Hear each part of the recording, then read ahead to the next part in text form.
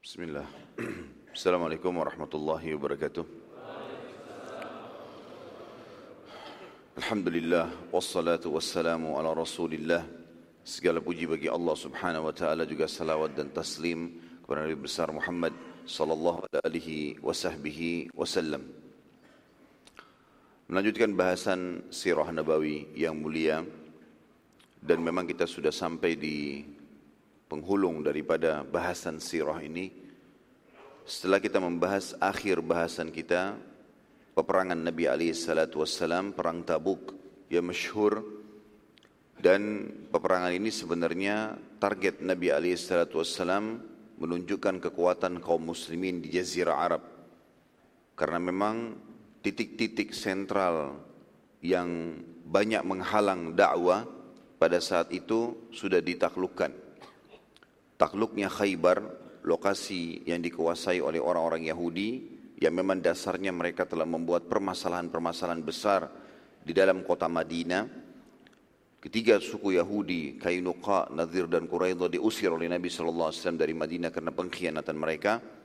Baik itu Qainuqa karena membunuh seorang muslim yang membela seorang muslimah yang sedang belanja di toko Yahudi dan akhirnya dipermalukan, dibuka auratnya. Kemudian suku Nadir, di mana Nabi SAW pada saat ingin membayar denda seorang muslim yang tadinya membunuh seseorang secara salah, karena suku Nadir adalah sekutu suku Arab tersebut, maka Nabi SAW datang sendiri ke sana, lalu mereka berusaha membunuh Nabi SAW diam-diam dengan melemparkan batu.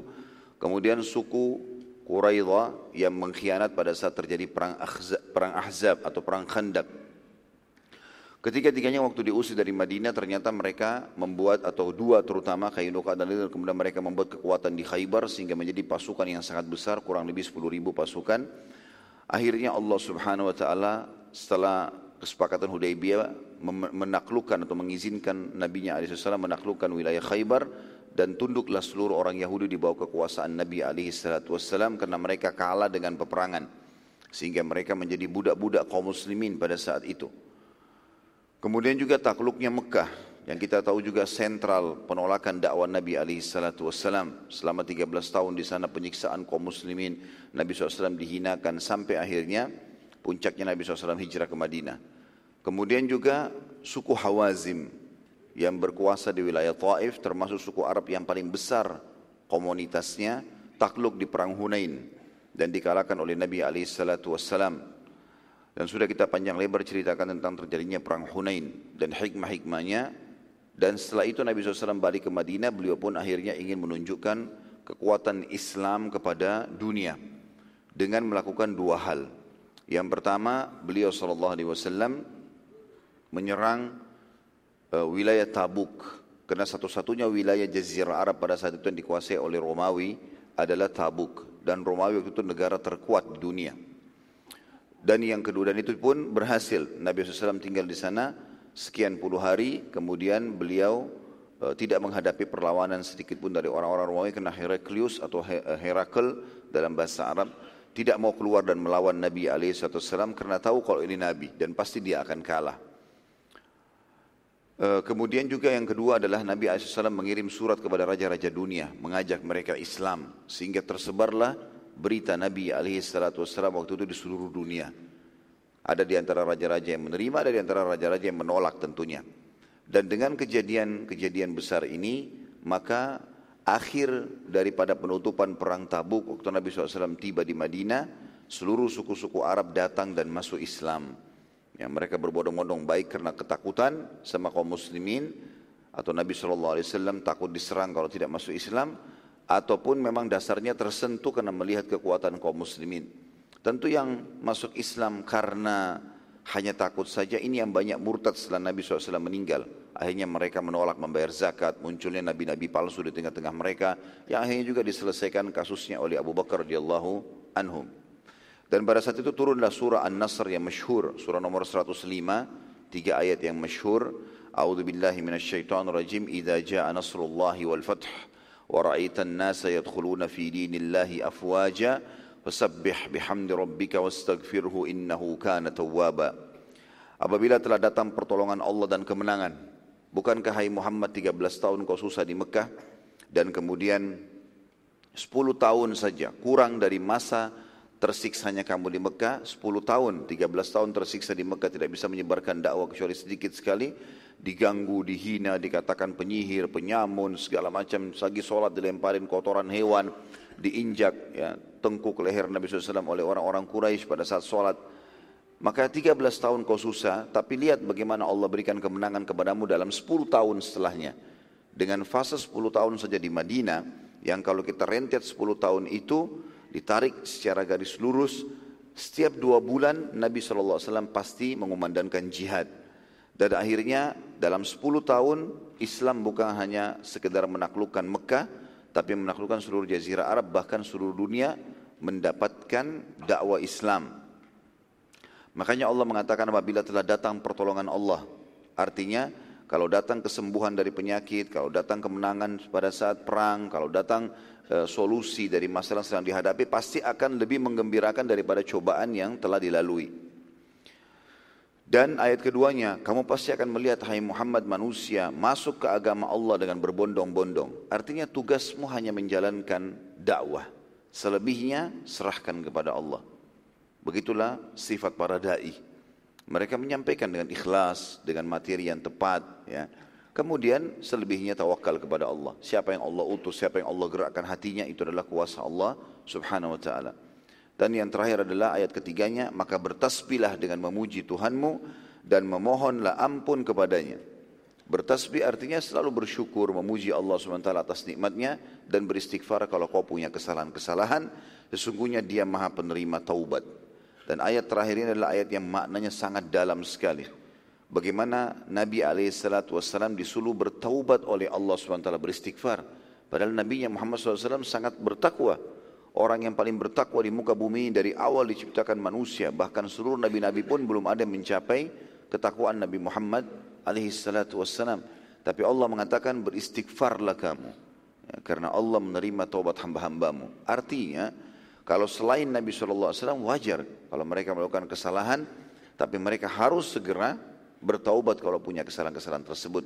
Sebagaimana beliau sudah menyampaikan dalam hadis yang masyhur, semua anak Adam pasti berbuat kesalahan, maka sebaik-baik mereka yang bertaubat dari kesalahan tersebut. Jadi tidak mungkin ada orang yang tidak ada salahnya. Nah, ini poin juga diambil dari pelajaran ayat ini. Maka kita teman-teman sekalian mengambil pelajaran yang sangat besar dari kejadian perang Tabuk ini. Yang pertemuan yang kemarin belum sempat saya titik beratkan poin-poinnya. Adalah yang pertama, pelajaran dari perang Tabuk yang bisa diambil, bagaimana Allah subhanahu wa ta'ala memuliakan nabinya dan agamanya sebagai buah dari kesabaran Nabi SAW. Ini buah kesabaran. Nabi SAW sabar dalam mendakwakan Islam, sabar dalam gangguan-gangguan, beliau tetap kokoh dan istiqamah, akhirnya Allah SWT berikan kemenangan. Ini pelajaran pertama. Pelajaran yang kedua adalah bagaimana Islam menyebar di seluruh jazirah Arab. Bahkan informasi Islam tersebar ke seluruh raja-raja dunia pada saat itu. Walaupun ada yang menolak, ada yang menerima. Tetapi seluruh jazirah Arab sudah aman. Dan memang titik sentral ya, kekuatan Islam adalah jazirah Arab. Madinah pada saat itu, dan akhirnya Mekah melengkapkan Madinah setelah ditaklukkan. Dan sampai sekarang tentu ini menjadi sentral Islam. Bahkan Nabi SAW mengatakan iman itu sumbernya adalah Madinah. Dan kalaupun dia keluar, tetap akan bersumber di Madinah itu. Artinya orang kalau mau belajar, mau tahu adalah sumbernya di sini. Jazirah Arab sudah diamankan, terutama Mekah sama Madinah.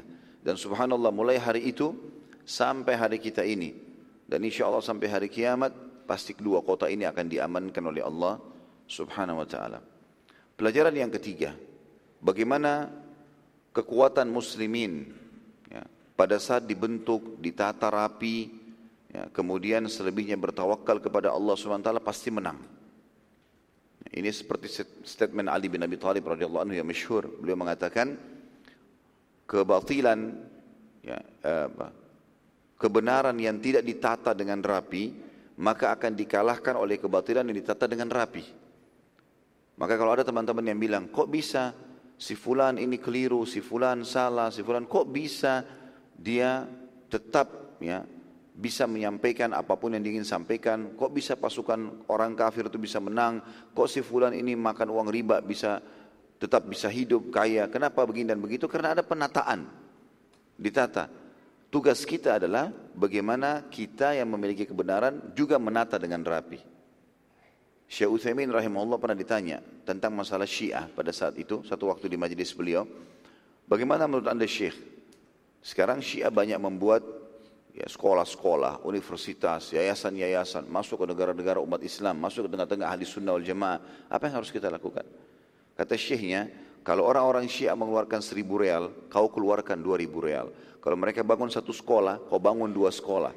Kalau mereka bangun 2 yayasan, 1 yayasan, buat 2 yayasan. Gitu kan. Maka nanti dengan penataan yang rapi itu, kebenaran akan mengalahkan kebatilan. Tapi yang jadi masalah kadang-kadang kita tidak menegakkan kebenaran tersebut.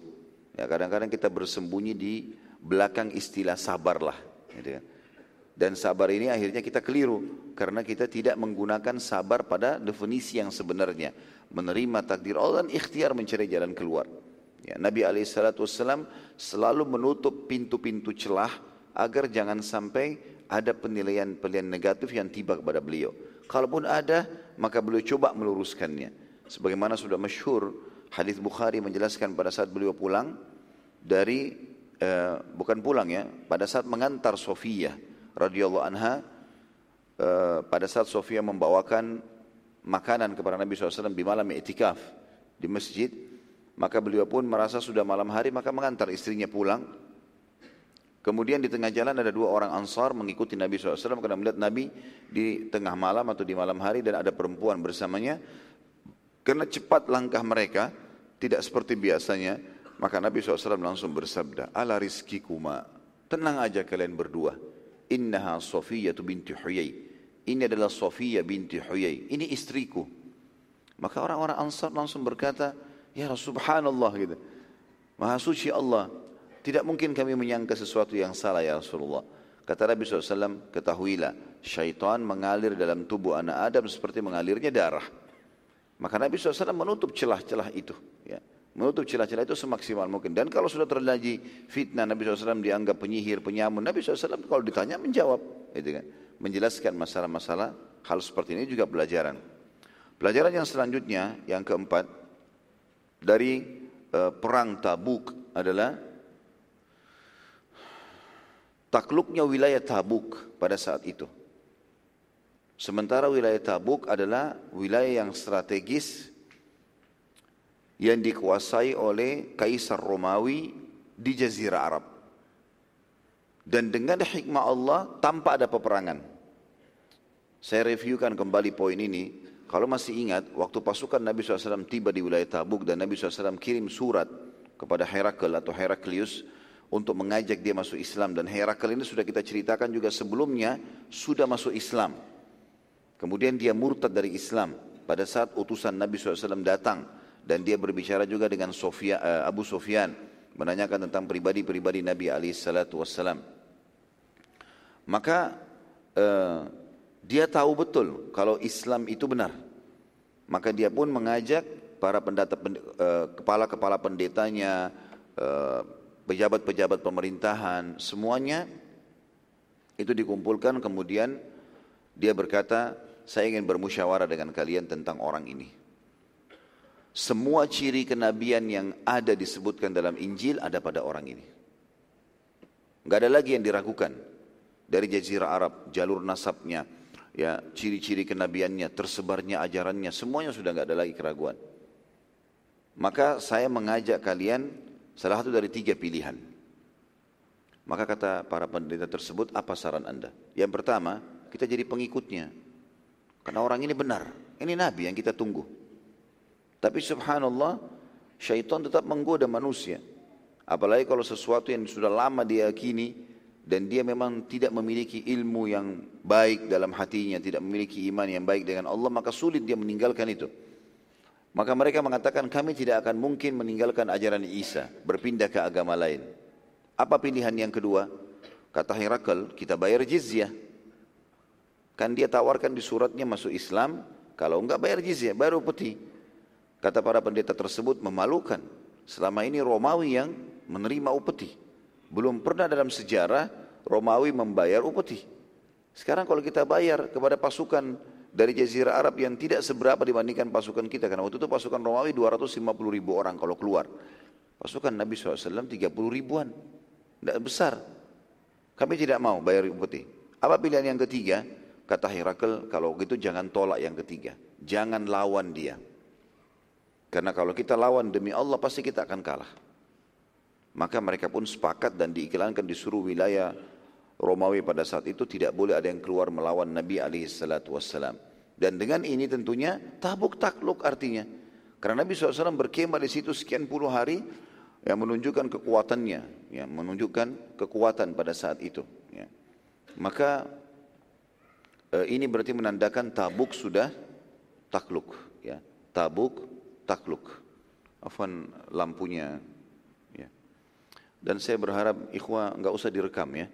Insya Allah kita punya kamera yang bagus dan antum bisa ambil nanti di YouTube insya Allah. Lebih baik daripada antum capek pegang handphonenya dan akhirnya juga tidak sempat diedit ya. Sekarang antum sudah tahu ada permasalahan kita. Kadang-kadang ada kesalahan ucapan yang saya ucapkan sudah cukup jadi masalah nasional ini. Ya. Ini bukan masalahnya cuma di warung kopi saja. Jadi kadang-kadang kita kesalahan ngomong saya sudah luar biasa. Ya, seperti sudah kriminal yang paling besar di dunia gitu ya. Padahal banyak orang yang membunuh orang lain gak disorotin ya. Jadi lebih baik saya sarankan ikhwas sekalian bukan tidak membebaskan antum tapi sering terjadi begitu. Karena antum tidak edit, tidak segala macam repot. Ada yang sudah diedit antum angkat silahkan. Nah, insya Allah akan ada itu. Baik, ini pelajaran kita yang keempat tentang takluknya wilayah Tabuk dan ini memang wilayah strategis. Dan perlu digarisbawahi dengan takluknya Tabuk pada saat itu, walaupun pasukan muslimin tidak diletakkan di sana, tapi berarti Tabuk dilewati oleh muslimin setiap saat tidak ada masalah. Berarti ini kata sebagian ulama sejarah pintu terbukanya penyerangan Konstantinopel nanti. Turki yang kata Nabi SAW kalian pasti akan membebaskan Konstantinopel gitu kan. Karena wilayah Tabuk kalau sudah ada kekuatan Nasrani yang tidak melawan berarti akan juga terjadi hal-hal itu gitu kan. Ini pendapat. Kemudian yang kelima, pelajaran daripada terjadinya perang Tabuk adalah kata ulama sejarah ini adalah peperangan terakhir Nabi SAW dan dengan tersebarnya Islam sampai kepada wilayah Romawi pun mereka tidak berani melawan. Ini menandakan bahwasanya sudah dekat penutupan risalah Nabi alaihi salatu wassalam. Sudah dekat penutupan risalah Nabi alaihi salatu wassalam. Ya, dan ini pelajaran yang luar biasa yang diambil dari kejadian perang Tabuk. Ya, karena dengan kejadian ini, setelah ini insya Allah kita akan bahas namanya Haji Wada. Ya, kejadian sebelum meninggalnya Nabi alaihi salatu wassalam dan pesan-pesan mutiara yang disampaikan oleh baginda Nabi alaihi salatu wassalam. Ya. Baik, ini pelajaran-pelajaran insyaAllah dan yang terakhir pelajarannya adalah turunnya surah An-Nasr. Ya. Surah yang mulia ini turun, surah nomor 105 di kasus perang atau setelah perang Tabuk. Ya.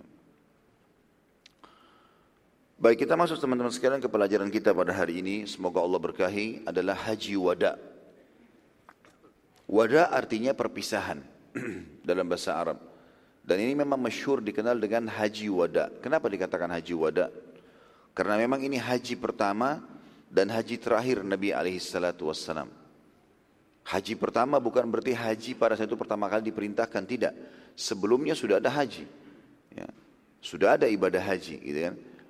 Seperti misalnya tahun 9 Hijriah, kalau teman-teman masih ingat kita review kembali, waktu Nabi SAW pulang dari perang Tabuk, beliau pulang ke Madinah mengatur ya, keberadaan kaum muslimin dan kemakmuran mereka di Madinah.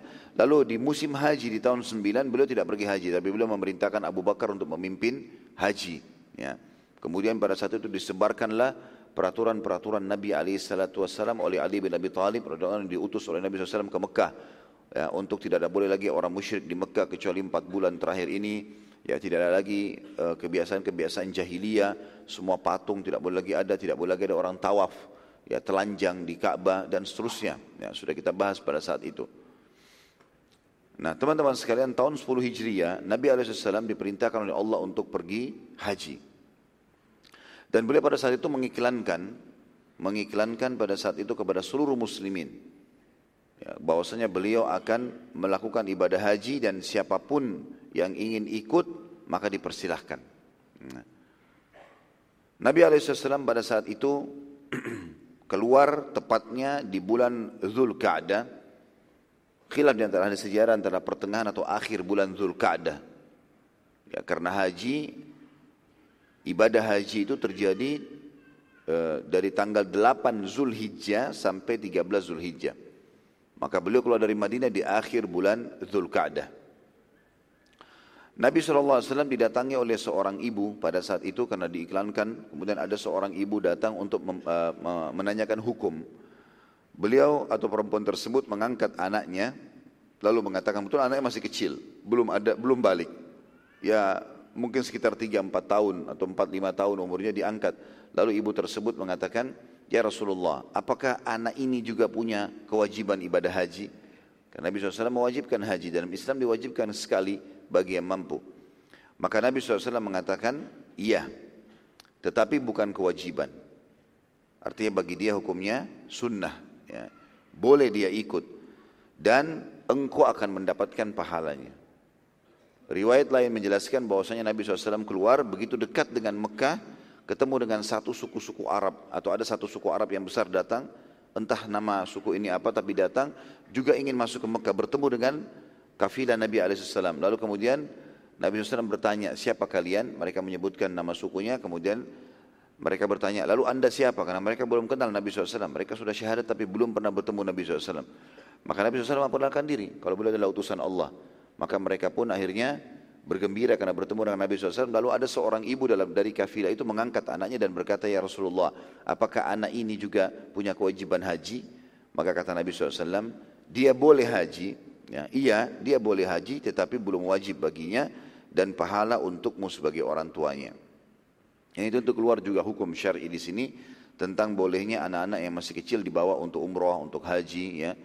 Walaupun mereka belum membutuhkan pahalanya karena belum dicatat.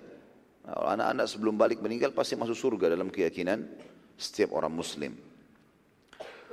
Pada saat dalam perjalanan menuju ke Mekah, Nabi SAW juga melihat ada seorang laki-laki yang sudah sangat tua pada saat itu. Dia ditopang oleh 2 orang, ya. Ditopang oleh 2 orang karena sudah sangat tua dan letih, jalan kaki jauh sekali, ya, menuju ke Mekah, jalan kaki, dia enggak mau pakai kendaraan. Maka Nabi SAW bertanya kepada orang-orang di sekitarnya, kenapa orang ini? Maka para sahabat mengatakan, waktu sudah ditanya, kenapa dia ditopang? Ya, ada apa sebab orang ini tua sekali begini, ya, dan ditopang oleh 2 orang? Maka jawaban orang-orang di sekitarnya, orang ini mau haji sambil jalan kaki. Maka disampaikanlah kepada Nabi SAW. Lalu Nabi SAW juga menyebutkan sabdanya yang masyhur, ya. Dan ini juga pelajaran penting.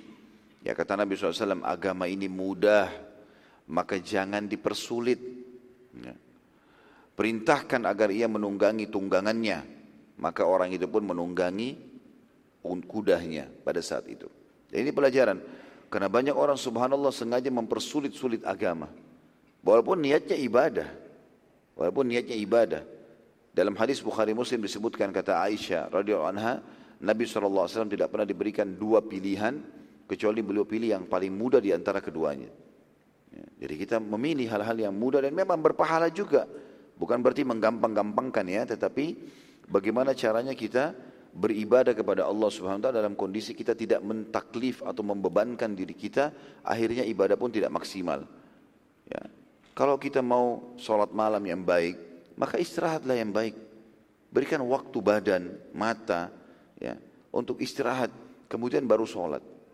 Ada orang datang dari safar, capek, letih, kemudian dia tidak mau tidur. Udah saya sholat malam semalam suntuk, besok dia mau bekerja. Dia mengganggu sendiri ibadahnya. Berikan haknya badan itu. Makanya Nabi SAW mengingatkan 3 sahabat, salah satunya adalah yang tidak mau lagi tidur malam hari, selalu mau sholat saja. Ya, kata beliau, saya juga sholat malam, tapi saya juga tidur. Ada lagi satu, tidak mau nikah dengan wanita.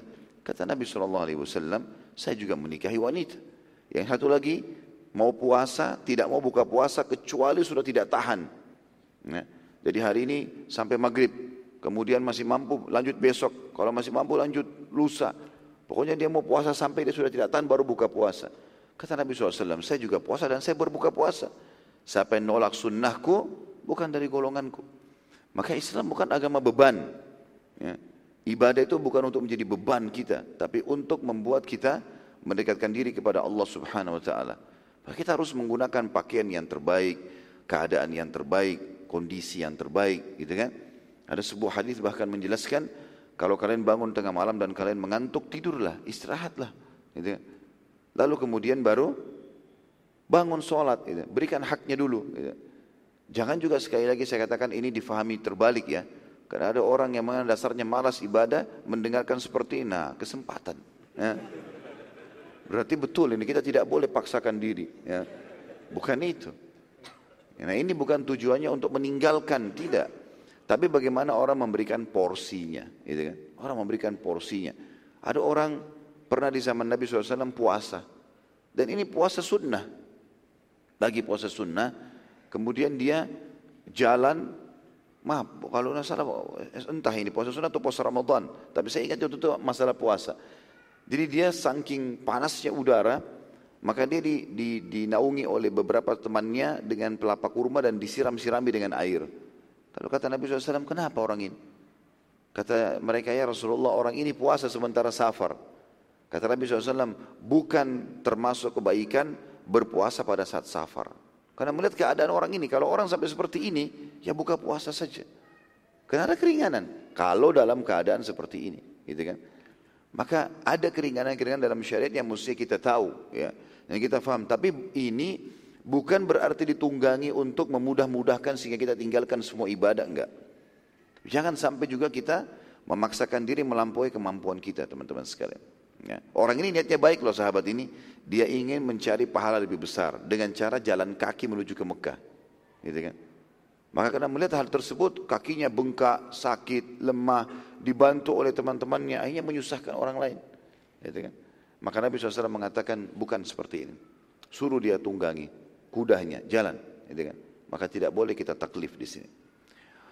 Haji yang dikerjakan oleh Nabi SAW adalah jenis haji yang bernama qiran. Jadi haji ada 3 ya. Ada haji qiran, haji tamattu, ada haji ifrat. Tapi kalau kita urut dari awal, haji ifrat saja dulu. Haji ifrat itu teman-teman haji saja, tanpa diikuti dengan umroh.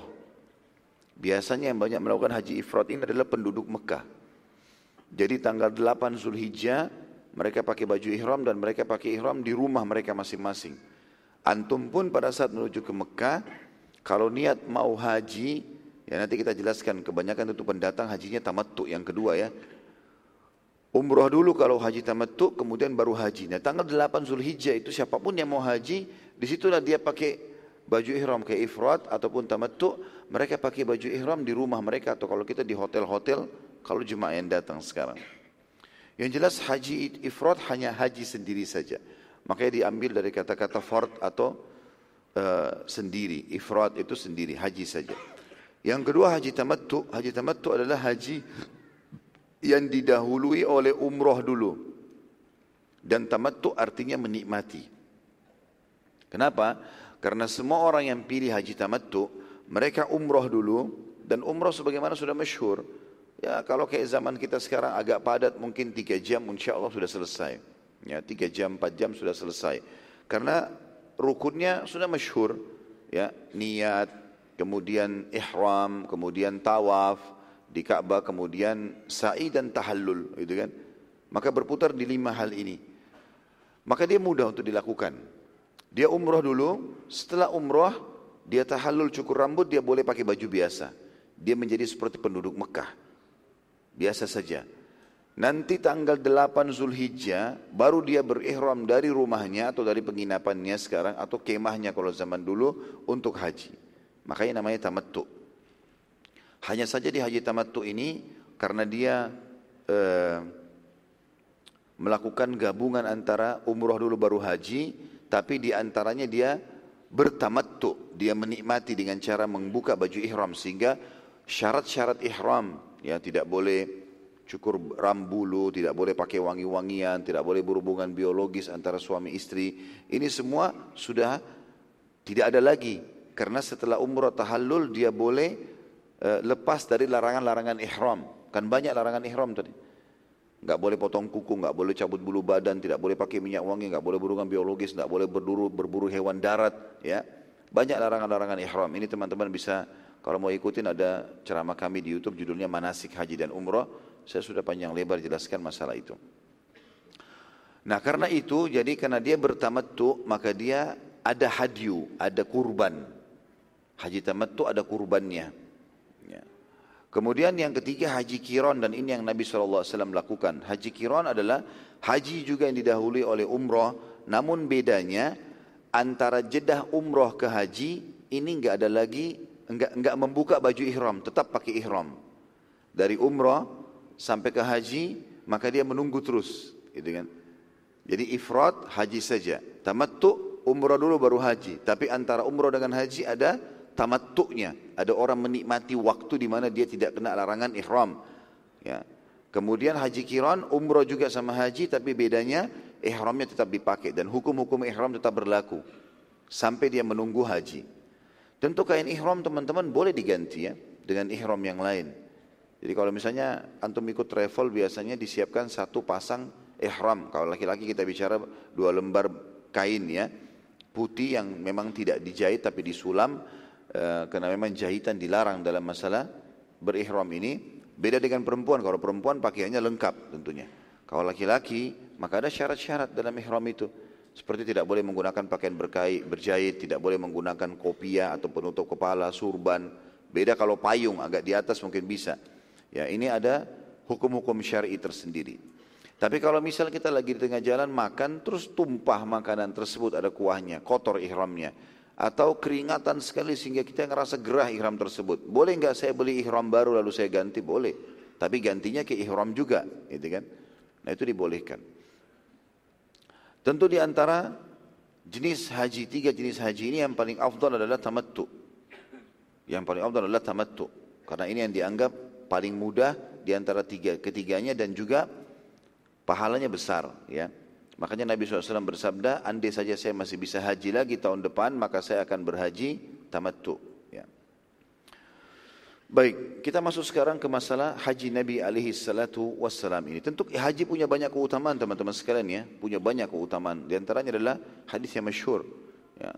Umrah ke umrah adalah pengampunan dosa di antara keduanya, dan haji mabrur pengampunan dosa di antara keduanya, dan haji yang mabrur yang mengikuti syarat dan rukun tidak ada balasannya kecuali surga. Dan ini wajib bagi setiap muslim minimal sekali seumur hidupnya. Tapi kalau dia mampu mengulanginya, memiliki rezeki, maka lakukanlah, tidak ada masalah. Gitu kan. Saat tiba di Madinah, kita masuk ke lanjutan bahasan sirah kita. Pada saat tiba di Mekah, Nabi SAW langsung melaksanakan ibadah umrah. Karena tadi saya bilang haji qiran, umrah dulu, lalu haji. Tapi diantaranya tidak membuka baju ihram. Dan tetap dalam keadaan berihram sampai tanggal 8 Zulhijjah. Jadi cukup lama Nabi SAW menggunakan baju ihram itu sekitar 10 sampai 11 hari. Ya, bahkan lebih, bisa 2 mingguan. Karena Nabi SAW masuk Mekah akhir Zulqa'dah. Ya. Lalu beliau SAW menuju ke Mina. Dimulai tanggal 8 Zulhijjah, dikenal dengan hari Tarwiyah. Ya. Dan Tarwiyah ini kalau kita kembali kepada letterlet bahasa Arab artinya air yang disiramkan. Jadi kalau orang ngambil air lalu dia siram air tersebut, biasanya ini untuk meredam panas. Maka biasanya orang menyiram di depan kemahnya, di depan tokohnya air, ya, supaya agak dingin. Ya, biasanya begitu, itu namanya Tarwiyah. Maka dinamakan hari Tarwiyah, kenapa? Karena wilayah Mina enggak ada air. Jemaah haji pada saat datang, mereka berbondong-bondong bawa air. Zaman dulu nih ya, kalau sekarang sudah ada air. Sekarang Masya Allah fasilitas sudah luar biasa dibandingkan haji dulu ya. Kalau zaman dulu tidak ada air, maka jemaah haji pada bawa di unta-unta mereka, di kuda-kuda mereka, kendi-kendi air yang mereka pakai untuk minum, untuk membersihkan diri dari buang air kecil, buang air besar, untuk wudu dan seterusnya. Ya. Di hari Tarwiyah di Mina, Nabi SAW menunjukkan poin penting dalam masalah haji, tentu umrah juga masuk dalamnya, tapi kita bicara masalah haji. Beliau bersabda, "Khudhu anni manasikakum." Perhatikan baik-baik, awal haji saya lakukan ini, ambillah manasik ini, contoh-contoh haji dariku. Maka semua sahabat itu melihat perilaku-perilaku Nabi SAW. Makanya riwayat-riwayat tentang masalah haji ini banyak sekali. Karena semua jemaah haji waktu itu dari sahabat yang bersama Nabi SAW memperhatikan dan masing-masing meriwayatkan perilaku Nabi SAW. Gitu kan? Karena bukan seperti ibadah khusus atau ibadah tertentu yang cuma sahabat beberapa orang yang lihat lalu mereka sampaikan ke sahabat yang lain. Tapi ini semua orang menyaksikan pada saat itu yang sedang haji. Perilaku pertama Nabi SAW di Mina pada saat tiba pada saat itu di waktu duha. Ya. Menjelang duhur, pada saat duhur beliau menjamak dan mengqasar duhur dan asar. Beliau menjamak dan mengqasar duhur dan asar dengan cara dijamak artinya digabungkan, diqasar artinya dipangkas. Maka dipangkaslah solat duhur dan asar dari 4 rakaat menjadi 2 rakaat dan ditakdim, dimajukan di waktu duhur. Ya. Demikian pula pada saat tiba waktu maghrib dan isya, maka Nabi SAW menjamak, menggabung maghrib dan isya, takdim di waktu maghrib dan diqasar isya'nya. Isya'nya yang dipangkas dari 4 menjadi 2. Karena memang yang boleh diqasar hanya solat rubaiyah, 4 rakaat saja. Jadi enggak boleh antum qasar maghrib jadi 1,5 rakaat. Nah. Atau subuh jadi 1 rakaat. Jadi cuma 4 rakaat. Begitu juga dengan jamak ya. Yang boleh dijamak itu solat tertentu saja. Hanya duhur sama asar, maghrib sama isya. Enggak boleh yang lain. Jadi enggak boleh misalnya isya sama subuh. Subuh sama duhur. Asar sama maghrib. Enggak ada jamaknya ini. Ya, ini untuk mempertegas saja. Nabi SAW pada saat itu beliau menjamak ya solat-solat ini dan diantaranya Nabi SAW mengisi dengan banyak memuji Allah Subhanahu Wa Taala. Ya, Subhanallah, Alhamdulillah, wa la ilaha illallah, Allahu Akbar. Nabi SAW banyak berzikir kepada Allah Subhanahu Wa Taala, membesar-besarkan Allah. Makanya beliau menyuruh para sahabat yang haji pada saat itu untuk membesarkan atau mengagungkan Allah Subhanahu Wa Taala. Keesokan harinya tanggal 9 Zulhijjah, jadi beliau nginap di Mina hari Tarwiyah itu ya sampai pagi. Dan ini hukumnya sunnah. Karena Nabi SAW itu tidak wajibkan. Yang wajib mulai masuk tanggal 9-nya Zulhijjah, yaitu hari Arafah. Setelah terbitnya matahari di waktu duha, Nabi SAW menuju ke Arafah. Dan di sana beliau tinggal dari waktu duha itu sampai masuknya waktu maghrib. Dan ini dikenal dengan istilah wukuf. Ya, wukuf di Arafah. Wukuf artinya diambil dari kata-kata waqafa yang berarti berdiri, berdiam. Ya. Maka Nabi SAW berdiam di Arafah pada saat itu. Dan Nabi SAW pada saat itu wukufnya di dekat sebuah bukit yang bernama Bukit Rahmah. Bisa orang bilang Bukit Rahmah, Jabar Rahmah. Ya. Biasa orang kita bilang begitu. Lalu Nabi SAW bersabda, ketahuilah, aku wukuf di sini dan seluruh Arafah wilayah untuk wukuf. Artinya tidak harus di sini, nyebar aja nggak apa-apa. Yang penting masih wilayah Arafah. Dan pemerintah Saudi sekarang memberikan pelang-pelang besar. Kalau terus ini awal Arafah, di ujung sana itu akhir Arafah. Maka kita tidak boleh keluar dari lokasi itu. Dan harus di dalam Arafah wukufnya. Kalau di luar Arafah malah tidak diterima hajinya. Karena Nabi SAW mengatakan dalam hadis Bukhari Muslim, Al-Hajju Arafah. Inti daripada haji adalah Arafah itu. Nabi SAW pada saat itu menjamak antara duhur asar sama diqasar duhur asarnya dan ditakdim di waktu duhur. Ya.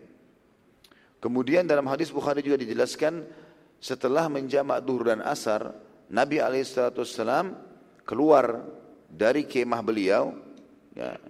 Jadi sudah antara duhur sama asar, sudah mendekati waktu asar, beliau pun keluar dari luar kemahnya, kemudian berdoa kepada Allah Subhanahu Wa Taala sampai terbenam matahari. Dan ini pelajaran juga teman-teman yang pergi haji, Jangan lagi habisin waktu terutama di Arafah dengan ngobrol, sibuk dengan makan dan minum terus. Ya. Boleh pada saat waktunya lapar atau haus. Ya, sering kita lihat jemaah kita ini, kalau pengalaman saya saja ya, sering kami lihat begitu. Kadang-kadang sibuk karena memang travel siapin ada prasmanan bolak-balik. Makan ini, makan itu, minum ini. Akhirnya nggak ada waktu untuk ibadah ini. Kadang-kadang kalau sudah kenyang apa yang terjadi? Ngantuk. Tidur akhirnya. Ya. Apalagi memang betul kemahnya dulu panas. Sekarang kemah sudah pakai AC semua. Kasurnya tebal-tebal. Tidur. Nanti bangun menjelang maghrib karena sudah jamak duhur asar. Jadi nggak berdoa. Sayang sekali. Sayang sekali. Makanya saya biasa kalau bimbing ini, maka saya isi dengan pengajian. Jadi setelah habis jamak duhur asar, udah makan siang, isi pengajian. Sampai 2 jam, 2 jam setengah, 3 jam, baru kemudian kita tekankan jemaah agar ini, waktu ini sampai menjelang maghrib, Nabi SAW berdoa. Dan beliau keluar dari kemahnya, beliau berdoa di tempat yang luas, tujuannya agar para sahabat melihat perbuatan beliau. Jadi boleh saja orang berdoa dalam kemah ya, tetapi Nabi SAW ingin menunjukkan kepada para sahabat yang lebih beliau lakukan. Dan beliau mengangkat tangannya ke langit sampai terbenam matahari. Ya, saking pentingnya itu. Dan kata Nabi SAW dalam hadis Bukhari Muslim yang lain, tidak ada hari-hari yang lebih banyak Allah membebaskan hambanya dari api neraka dibandingkan hari Arafah. Memang betul-betul itu hari pembebasan dari api neraka. Setelah terbenam matahari, Nabi SAW menyuruh para sahabat menuju ke Muzdalifah. Ya, menuju ke Muzdalifah. Di malam itu menuju ke Muzdalifah. Dan beliau memerintahkan para sahabat untuk mentakhirkan sholat maghrib dan isya. Jadi kita bahas dari tanggal 8 selalu Nabi SAW jamak takdim. Di tanggal hari Tarwiyah tadi duhur asar di waktu duhur, maghrib sama isya di waktu maghrib. Arafah juga duhur asar di waktu duhur, selalu ditakdim. Khusus malamnya tanggal 9 Zulhijjah menuju ke Muzdalifah ini ditakhir. Beliau terlambatkan. Dan beliau memerintahkan para sahabat untuk menerlambatkan sholat mereka sehingga maghrib dan isya dikerjakan di waktu isya. Ditakhirkan, diterlambatkan. Ya, ini sunnah Nabi SAW. Dan itu sekarang Ustaz bagaimana kalau padat, kalau macet, kita menuju ke Muzdalifah bisa tiba jam 12, jam 1 malam. Apa boleh sholat di Arafah? Boleh. Fatwa ulama mengatakan boleh sholat di Arafah. Tetapi kalau kita mau ikutin sunnahnya, kalau dimudahkan, kita bisa tiba cepat, maka kita boleh mentakhir. Ya. Dulu saya pernah coba pada saat itu, haji yang terakhir, ya, yang saya bimbing, beberapa tahun yang lalu kalau tidak salah, saya lupa ya. Ini yang terakhir waktu itu saya coba, karena memang padat sekali bus-bus, dan jemaah haji akhirnya bertanya masalah ini, bagaimana, kita takut terlambat nanti, baik sholat. Fatwa ulama sudah membolehkan sholat. Tapi saya coba tunda. Dan memang tiba di Muzdalifah sekitar jam 12 malam karena padatnya gitu kan. Akhirnya saya ambil tikar, saya sholat di dekat bus karena sempat tinggal di Muzdalifah pada saat itu, menunggu pertengahan malam lalu kemudian meninggalkan wilayah Muzdalifah. Nabi SAW tinggal di Muzdalifah malam itu dan beliau beristirahat dan memerintahkan seluruh sahabat untuk beristirahat. Tidak lagi zikir secara khusus, tidak ada lagi ibadah, sudah selesai. Tadi Arafah sudah dimaksimalkan, cukup. Sekarang saatnya istirahat. Dan ini saya bilang tadi ya, agama Islam agama mudah. Tidak semuanya padat. Ada waktunya orang istirahat. Nabi SAW istirahat pada saat itu. Sampai menjelang subuh. Beliau lalu bangun, mengimami sholat subuh. Kemudian Nabi SAW bergerak pada saat itu dari Muzdalifah pada tanggal 10 Zulhijjah. Habis sholat subuh, beliau bergerak menuju ke Mina. Kembali ke Mina, ke tempat hari Tarwiyah tadi. Kemudian beliau pun SAW pada saat itu jumrah, melontar. Ya, jadi di sana di wilayah Mina ada tempat melontar, kecil, sedang, besar. Ya, diistilahkan dengan sugra, wusta dan kubra, atau yang kubra ini nama lainnya Aqabah, jumrah Aqabah. Dari tanggal 10 Zulhijjah, sunnah Nabi SAW jemaah haji pada kesana untuk melontar, melempar 7 butir batu kecil, ya, untuk menjadi syarat mengikuti sunnah yang pernah dilakukan oleh Ibrahim alaihissalam. Jadi di 3 titik ini diyakini dulu waktu Ibrahim alaihissalam ingin menyembelih Ismail, maka syaitan datang menggoda beliau di 3 titik itu, lalu beliau melempari dengan batu syaitan tersebut 7 butir. Ya, tetapi kita sekarang bukan melempar syaitan. Ya. Jadi jangan yakini di situ ada syaitan. Tapi kita sedang menjalankan apa yang diperintahkan Allah untuk mengenang perbuatannya Ibrahim alaihissalam pada saat itu. Makanya kita disuruh lempar kerikil kecil, nggak usah cari batu besar. Ya, nggak usah lempar sendal, lempar kayu. Saya lihat depan mata itu. Ada orang begitu. Karena dia pikir itu ada syaitan di situ. Kalau sekarang masih mending ya, sekarang sudah luar biasa karena tembok jumrah itu besar. Mungkin dari tiang sana ke tiang sana ini, 4 tiang ini mungkin digabung jumrah. Jadi kita melempar batunya kena tembok itu jatuh ke bawah, di bawah sudah ditampung dan diangkat batu-batu tersebut oleh pemerintah Saudi. Sudah banyak jemaah haji melempar. Kalau jutaan jemaah haji, 3,5 juta jemaah haji semua lempar 7 batu kan penuh juga gitu kan. Kalau zaman dulu waktu kami masih mahasiswa, tiangnya hanya seperti ini nih. Kurang lebih seperti ini besarnya. Jadi kalau kita lempar dari sini sana kena. Kalau meleset itu. Kalau ada orang lempar batu besar kan masalah. Kalau batu kecil masih penting. Ada yang pernah lempar. Saya pernah lihat orang lempar kayu, lempar sendal. A'udzubillahi minasyaitonirrajim. Padahal enggak ada syaitannya di situ. Jadi ini harus difahami. Jangan sampai salah faham di sini ya. Maka ini poin penting. Baik, Muzdalifah ini teman-teman yang tadinya Nabi SAW menginap itu berada antara Mina sama Arafah. Antara Mina sama Arafah, di tengah-tengah dia. Dan ini umumnya memang jemaah haji, terutama dari Asia kita, udah enggak pakai kemah lagi. Biasanya orang nunggu di bus saja. Gitu kan? Karena ini tempat cuma sebentar, malam itu sampai subuh saja. Bahkan ada fatwa ulama membolehkan meninggalkan Muzdalifah ya, di pertengahan malam, artinya di atas jam 12 malam. Terutama bagi wanita, orang tua, ini dibolehkan mereka meninggalkan lokasi Muzdalifah walaupun tidak sampai subuh. Ya umumnya buku-buku fikih menjelaskan kepada kita kalau subuhnya sholat subuh di Muzdalifah hukumnya sunnah. Tapi datang di situ ya itu masuk dalam masalah keharusan atau kewajiban dalam sebagian pendapat ulama. Baik, ada juga pendapat ulama mengatakan kalau Muzdalifah adalah wilayah yang berada antara Mina dan Arafah serta Mina dan Muzdalifah masih masuk wilayah haram. Sementara Arafah keluar dari wilayah haram. Ya. Tradisi orang Quraisy pada saat itu, kebiasaan mereka, di zaman jahiliyah ini mereka juga haji. Karena ini kan haji dari zaman Ibrahim alaihissalam. Jadi orang-orang Quraisy juga haji. Tapi mereka dari Mina, tanggal 8 Zulhijjah, hari Tarwiyah, tidak menuju ke Arafah. Dan mereka menahan diri di Muzdalifah. Jadi Arafah tidak masuk dalam ibadah hajinya mereka pada saat itu. Padahal dalam syariat Nabi Ibrahim alaihissalam Arafah harusnya masuk. Tapi mereka tidak mau jauh-jauh, mereka mau tetap di wilayah haram. Jadi dari Mina ke Muzdalifah saja. Padahal sebenarnya jalurnya harus dari Mina hari Tarwiyah ke Arafah dulu baru ke Muzdalifah, gitu kan? Muzdalifah nanti kembali ke Mina lagi. Tapi mereka yang nggak mau, orang Quraisy mau dari Mina ke Muzdalifah aja, nggak usah sampai ke Arafah. Maka Nabi SAW menghapus tradisi itu.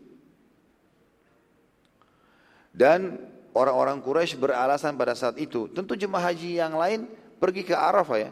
Orang Quraisy aja nggak mau. Mereka mengatakan, kami kan penduduk wilayah haram, maka kami tidak keluar dari wilayah haram. Ya.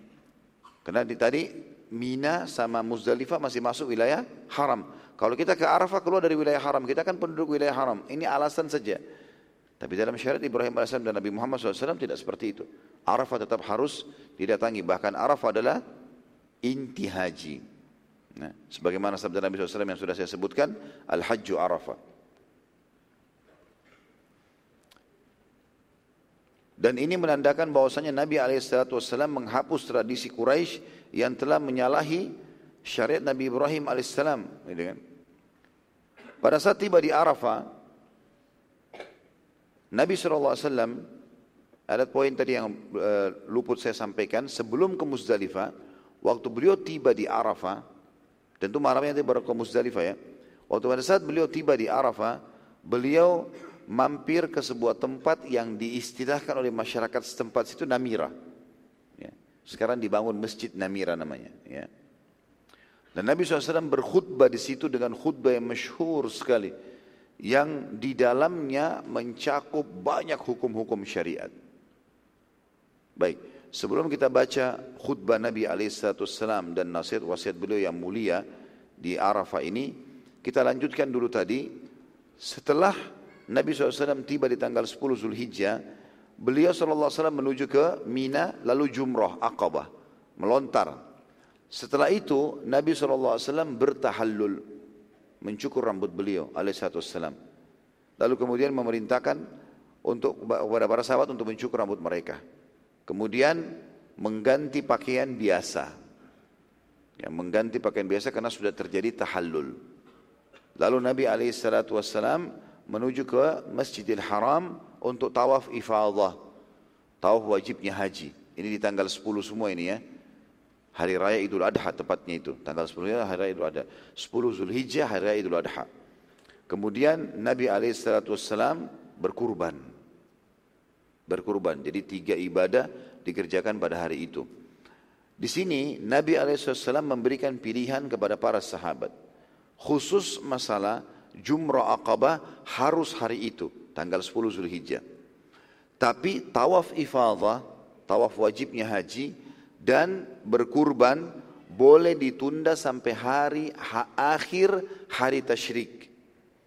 Karena kan tanggal 10 Zulhijjah hari Idul Adha, atau nama lainnya hari Nahar. Kemudian datang setelahnya 11, 12, 13 hari tasyrik, ya, yang kita disunnahkan untuk menyembelih hewan kurban. Maka Nabi SAW memberikan rukhsah atau keringanan kepada para sahabat waktu itu untuk tawaf ifadah dan kurbannya boleh di hari Nahar 10 Dzulhijjah atau ditunda sampai terakhir hari tasyrik, boleh pilihan.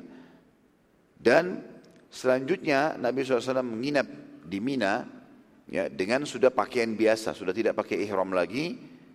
Tanggal 10 itu beliau menginap di Mina, tanggal 11, tanggal 12, ya, dan akhir tanggal 13 beliau tinggalkan tempat itu. Tidak nginap lagi tanggal 13-nya, tapi sampai menjelang maghrib Nabi SAW keluar dari Mina. Nah 3 hari ini, hari tasyrik, tanggal 11, 12, 13, Nabi SAW melakukan jumrah hari itu. Enggak ada ibadah lain beliau kecuali jumrah. Beliau jalan dari kemahnya menuju ke jumrah, lalu beliau melempar dengan istilahnya lemparan kecil, sedang, besar. 7 butir batu. Gitu kan. Hari tanggal 12 juga begitu. Dan tanggal 13 juga begitu. Khusus di tanggal 12 ini, firman Allah Subhanahu wa taala turun pada saat itu. Firman Allah Subhanahu wa taala turun, dan firman Allah Subhanahu wa taala turun ini menjelaskan tentang bolehnya jemaah haji meninggalkan Mina dan menutup haji mereka di tanggal 12. Di Indonesia biasa kita istilahkan dengan nafar awal, ya. Jadi tanggal 12 boleh orang keluar. Tapi kalau mau lebih afdal, tunggu sampai tanggal 13. Maka Nabi SAW membacakan ayat ini, menjelaskan kepada kaum muslimin kalau bolehnya siapa yang mau menutup hajinya sekarang tanggal 12 silakan. Tapi riwayat-riwayat menjelaskan Nabi SAW memerintahkan mereka setelah jumrah, mereka meninggalkan Mina sebelum terbenam matahari. Kalau terbenam matahari, mereka harus lanjutkan sampai tanggal 13. Ya. Tentu saya selalu sarankan jemaah haji saya, dan saya juga sampaikan dalam pengajian kita ini, dianjurkan sekali agar setiap muslim untuk, ya, menunggu sampai tanggal 13. Karena tidak ada sesuatu juga yang dikerjakan kalau orang keluar dari tanggal 12. Kecuali darurat sekali, orang darurat harus pulang ke negaranya, ada hal yang penting mungkin. Tapi kalau hanya sekitar kembali ke apartemen, kembali ke hotel, tunggu di sana, lebih baik dia tunggu di Mina. Ya, lebih baik dia tunggu di Mina, maka dia akan lebih banyak mendapatkan pahala, karena Allah mengatakan liman ittaqa, siapa yang mau lebih bertakwa, artinya lebih banyak mendapatkan pahala. Allah SWT menurunkan satu surah dan dinamakan dengan surah Al-Hajj, ya. Memang menyebutkan tentang masalah atau disebutkan dengan istilah haji ini, ya. Surah nomor 22 dalam Al-Quran, ya. Tentu masalah haji ini juga dijelaskan dalam banyak surah-surah yang lain, ya. Tetapi di sini ada surah nomor 22 dalam Al-Quran yang memang Allah sebutkan kalau surah itu dinamakan surah Al-Hajj, ya. Juga dalam surah At-Taubah kalau tidak salah itu disebutkan juga tentang masalah kalimat haji. Jadi berulang kali disebutkan itu. Tentang masalah haji ini Allah Subhanahu wa taala menyebutkan tentang kisah Ibrahim alaihissalam, dan ini sudah kita ceritakan di awal-awal bahasan sirah kita. Bagaimana Ibrahim alaihissalam disuruh oleh Allah Subhanahu wa taala di ayat 27-nya dalam surah Al-Hajj itu Allah mengatakan a'udzubillahi minasyaitonirrajim wa'adzim fin nasi bil hajj wa'adzim fin nasi bil hajj ya'tuka rijalan wa 'ala kulli dhamirin ya'tina min kulli fajjin amiq. Dan serulah kepada manusia untuk mengerjakan haji. Niscaya mereka akan datang kepadamu dengan berjalan kaki dan mengendarai unta yang kurus yang datang dari segenap penjuru yang jauh. Jadi waktu itu Ibrahim alaihissalam selesai membangun Ka'bah, ya, sudah selesai prosesi pada saat Ismail mau disembelih lalu tidak jadi. Ya.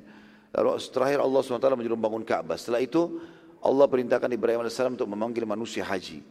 Lalu kata Ibrahim alaihissalam, bagaimana bisa suaraku sampai kemana nih? Ibrahim AS tanya kepada Jibril AS. Maka Jibril mengatakan sesungguhnya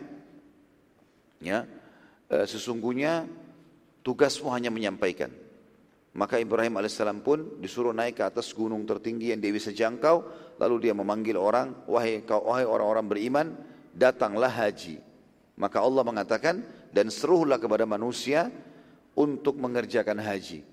Ya, ini Ibrahim AS naik di atas gunung yang tinggi lalu memanggil manusia, hai orang-orang beriman, datanglah haji.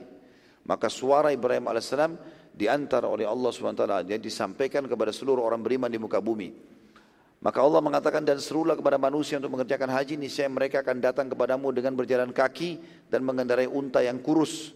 Kenapa kurus? Karena terlalu jauh perjalanan, sehingga untanya menjadi kurus dari segenap penjuru yang jauh.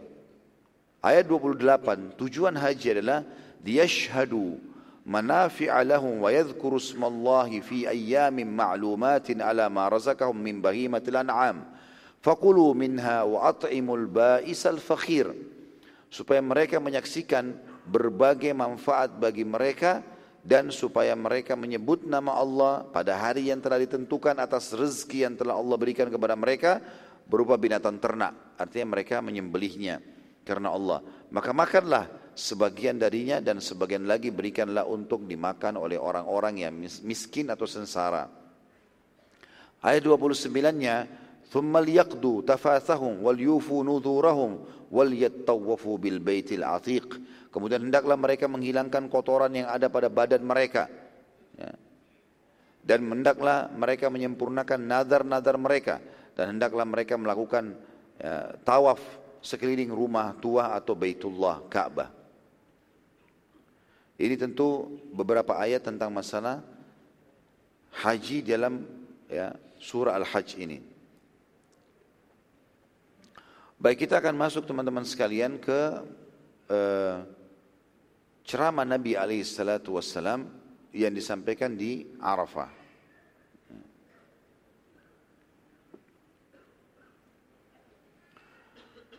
Nabi SAW berdiri di wilayah namanya Namirah, ya, dan sekarang dibangun masjid. Kemudian beliau SAW mulai berbicara dan berkhutbah. Saya langsung terjemahkan saja kata beliau karena ini panjang sekali. Segala puji bagi Allah, kami memujinya, kami memohon ampun dan bertaubat padanya, kami meminta tolong kepadanya, kami berlindung kepadanya dari segala keburukan diri kami serta dosa-dosa yang kami lakukan. Ketahuilah, barang siapa yang telah diberi hidayah oleh Allah, maka tidak akan ada yang bisa menyesatkannya. Dan barang siapa yang telah disesatkan olehnya, oleh Allah, maka tidak akan pernah ada petunjuk baginya. Aku bersaksi bahwasanya tidak ada Tuhan yang berhak disembah selain Allah, dan aku bersaksi bahwasanya Muhammad benar-benar hamba Allah.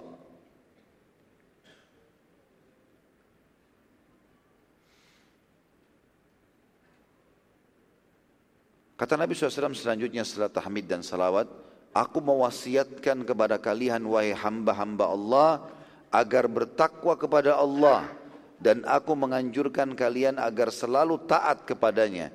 Dan aku telah memulai khutbah ini dengan pesan yang terbaik. Maksudnya adalah aku sudah sampaikan kepada kalian tentang masalah takwa ini. Dan makna takwa teman-teman ringkasnya adalah patuh. Patuh kepada Allah. Apa yang Allah perintahkan kerjakan tanpa memilah mana yang wajib dan sunnah. Tetap saja dia berusaha kerjakan. Makin dia terus mengerjakan yang wajib dan sunnah, maka makin tinggi ketakwaannya kepada Allah. Dan meninggalkan apa yang Allah larang. Baik itu haram ataupun makruh. Makruh pun sama. Ya. Lalu kata Nabi SAW, amma ba'd. Selanjutnya. Mulailah beliau sampaikan wasiatnya. Ini buat kita semua tentunya. Yang dimulai dengan disampaikan untuk para sahabat pada saat itu. Beliau mengatakan, wahai sekalian manusia, dengarkan baik-baik dariku. Dan aku akan menjelaskan hal penting. Karena aku tidak tahu apakah setelah tahun ini aku masih akan bertemu dengan kalian atau tidak lagi di tempatku ini. Dan ini tentu kata ulama sirah adalah isyarat dari Nabi SAW kalau ini haji terakhir beliau. Haji pertama dan terakhir beliau. Karena beliau mengatakan tidak akan ketemu lagi tahun depan. Wahai sekalian manusia. Lalu kemudian pada saat setelah Nabi SAW bilang yang kedua kali. Tadi kan yang pertama, wahai sekalian manusia. Aku akan menyampaikan, dengarkan baik-baik. Mungkin aku tidak akan bertemu lagi dengan kalian setelah tahun ini di tempat ini. Setelah itu beliau mengatakan, wahai sekalian manusia. Lalu beliau diam sejenak. Cukup lama beliau diam. Sahabat lagi mau nunggu, mau dengar apa yang disampaikan nih. Lalu beliau bertanya, hari apakah ini? Maka para sahabat menjawab, hari Arafah. Hari haji besar. Maksudnya puncaknya haji adalah sekarang. Nabi SAW bertanya lagi, bulan apakah ini? Maka para sahabat menjawab, bulan Allah haram yang bernama Zulhijjah.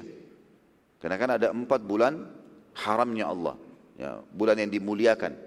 Bukan haram ya, haram. Ya, jamaknya hurum.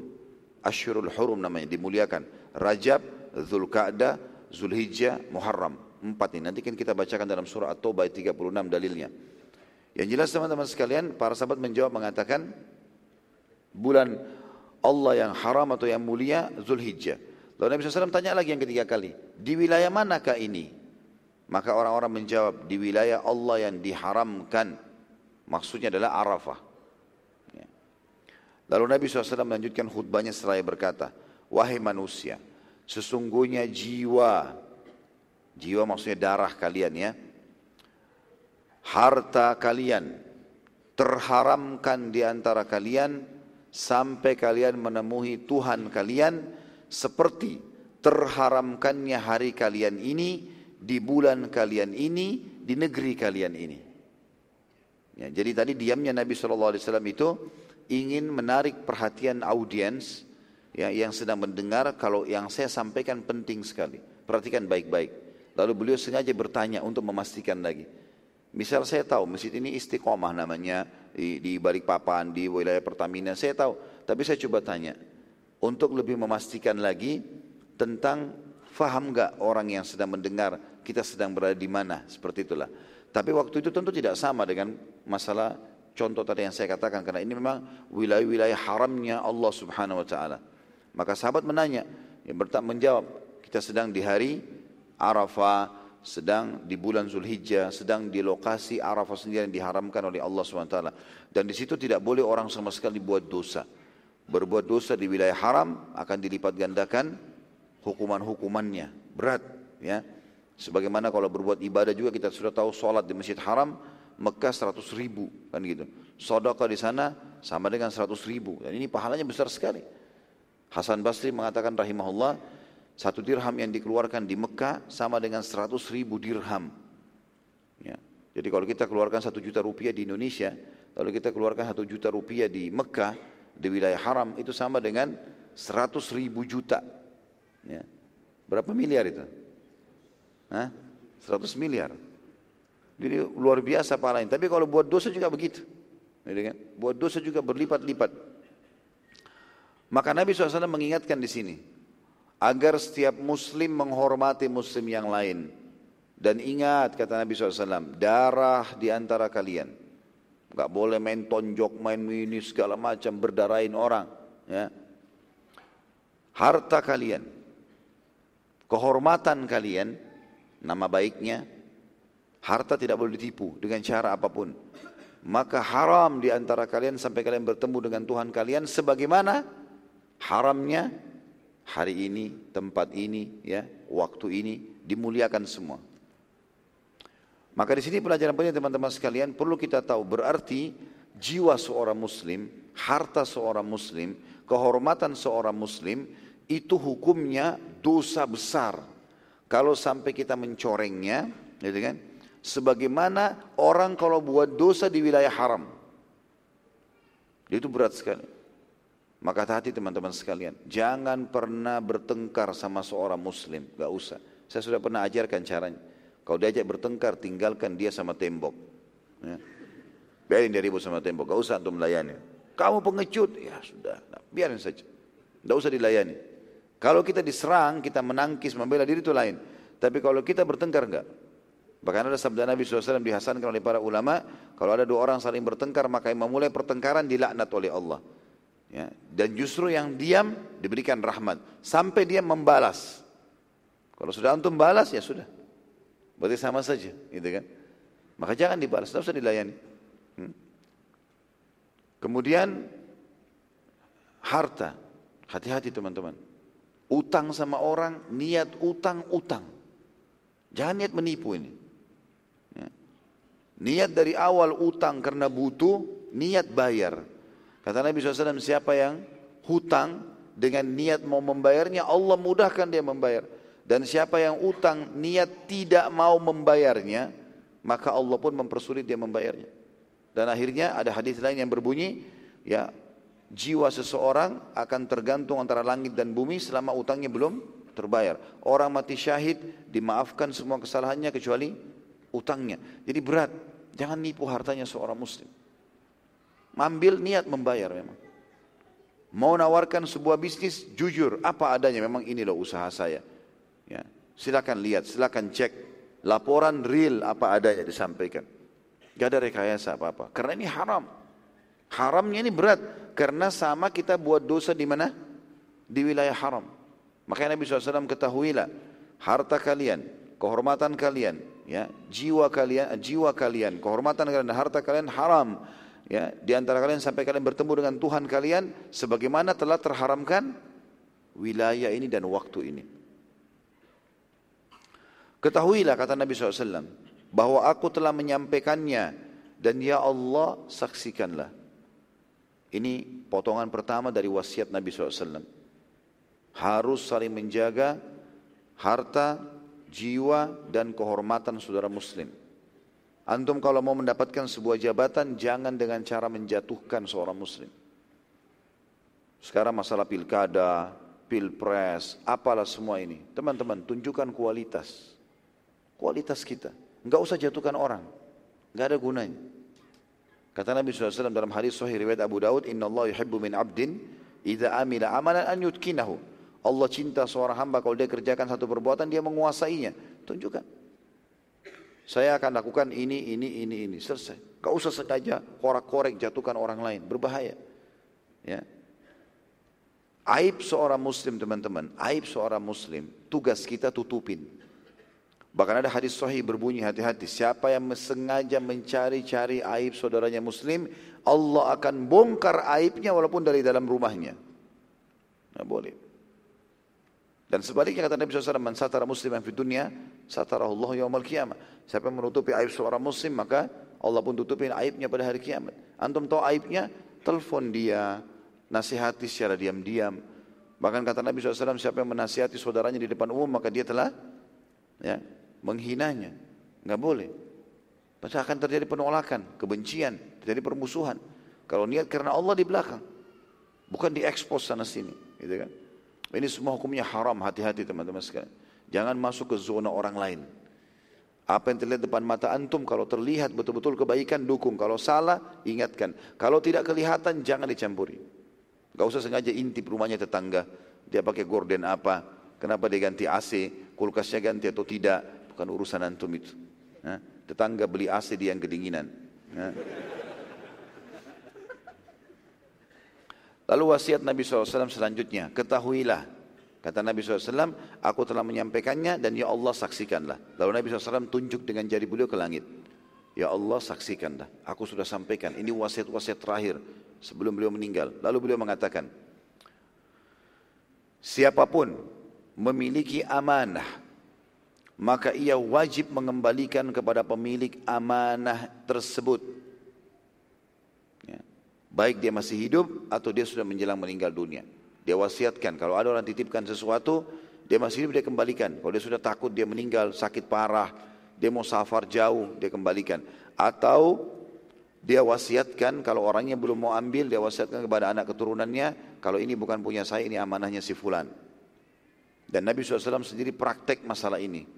Waktu beliau subhanallah mau hijrah ke Madinah, udah jelas-jelas mau tinggalkan Mekah, maka beliau pun mengembalikan amanah-amanah masyarakat Mekah. Gak ada yang tertinggal. Sampai sudah tidak ada, baru beliau hijrah ke Madinah. Bayangkan saking detailnya masalah itu. Dan Nabi SAW sama sekali tidak pernah mau mengkhianati atau mengambil sesuatu, apalagi mendukung orang lain. Kalau masih ingat di perang Khaybar, pernah ada satu pengembala dombanya Yahudi yang keluar, kemudian masuk Islam di tangan Nabi SAW. Lalu dia mengatakan, ya Rasulullah, ini domba-domba punyanya Yahudi, bagaimana? Kata Nabi SAW, kembalikan. Itu di medan perang, kembalikan. Kecuali kalau kita lagi berperang, mereka kalah dalam peperangan ini, itu hak kita. Tapi tidak boleh kita main ambil orang punya. Walaupun orang kafir ini. Ya, antum kerja di tempat-tempat orang non-muslim, bukan berarti non-muslim baru kita sengaja boleh menghalalkan apa yang hak dia, enggak boleh. Tetap haram teman-teman sekalian. Ya. Maka Nabi SAW bilang kembalikan. Maka sahabat itu berkata, ya Rasulullah, kalau saya kembali saya akan dibunuh oleh Yahudi. Kata Nabi SAW, lepaskan saja, maka dia akan kembali sendiri. Maka karena perintah Nabi SAW orang itu lakukan. Kata para sahabat, kami menyaksikan domba-domba tersebut seperti ada yang giring kembali masuk ke benteng orang-orang Yahudi. Jadi saking pentingnya untuk menjaga amanah. Ya, bahkan dalam hadis kata Nabi SAW, tidak ada iman seseorang yang tidak ada amanahnya. Amanah. Apapun benda dititipkan teman-teman, saya titip ya, maka amanah. Sama juga sebagian ulama masukkan dalam masalah ini perkataan. Saya akan cerita, tapi jangan cerita orang lain ya. Hah? Sering nggak begitu? Baik. Antum bilang iya, hati-hati, amanah. Jangan antum bilang lagi sama teman antum, ada ceritanya orang itu, tapi jangan cerita orang lain ya. Sama juga bohong berarti, nggak amanah, khianat. Dan ciri orang munafik kalau diberikan amanah dia berkhianat. Ini wasiat Nabi SAW, penting. Setiap muslim harus amanah. Ya. Yang membuat antum jadi bisa sukses dipercaya orang, amanahnya. Jujur. Untung-untung rugi-rugi. Sampaikan apa adanya. Gitu. Yang kedua, wasiat Nabi. Selanjutnya wasiat Nabi SAW. Semua riba jahiliyah, kata beliau. Ini jadi wasiat yang ketiga sebenarnya ya. Kata Nabi SAW, semua riba jahiliyah sudah aku lenyapkan. Artinya tidak lagi riba dalam Islam. Haram semua riba. Riba dari kata-kata raba yarbu yang berarti bertambah tanpa sebab. Bukan karena investasi, bukan segala macam. Apalagi kalau utang yang ditambahkan. Dan orang-orang Arab jahiliyah paling suka begitu. Ya. Minjamkan duit, misalnya 1.000 dirham kembali 1.100 dirham. Ya kita sekarang 1 juta rupiah kembali 1.100.000. Ini enggak boleh. Semua riba yang dengan cara jahiliyah ini aku hapuskan. Enggak ada lagi dalam Islam. Dan aku akan memulai dengan riba yang pernah pamanku Abbas bin Abdul Muttalib lakukan. Ya, dulu Abbas radhiyallahu anhu sebelum Islam belum tahu hukum, beliau punya harta banyak, beliau banyak mengutangkan ke orang, gitu kan? Kemudian dikembalikan dengan tambahan. Maka Nabi SAW mengatakan untuk menunjukkan kalau hukum ini tidak ada perbedaan antara keluargaku dengan yang lain, aku akan mulai dengan pamanku Abbas. Yang pernah Abbas tunjukkan, hapus semua, enggak ada lagi. Abbas pun meninggalkan itu karena Rasulullah sudah masuk Islam pada saat itu ya. Kita sudah ceritakan Abbas masuk Islam kapan? Nah, siapa yang ingat? Saya kasih buku kalau gitu. Ada yang ingat enggak kapan Abbas Rasulullah masuk Islam? Angkat tangan. Di belakang, Masya Allah. Fadhal.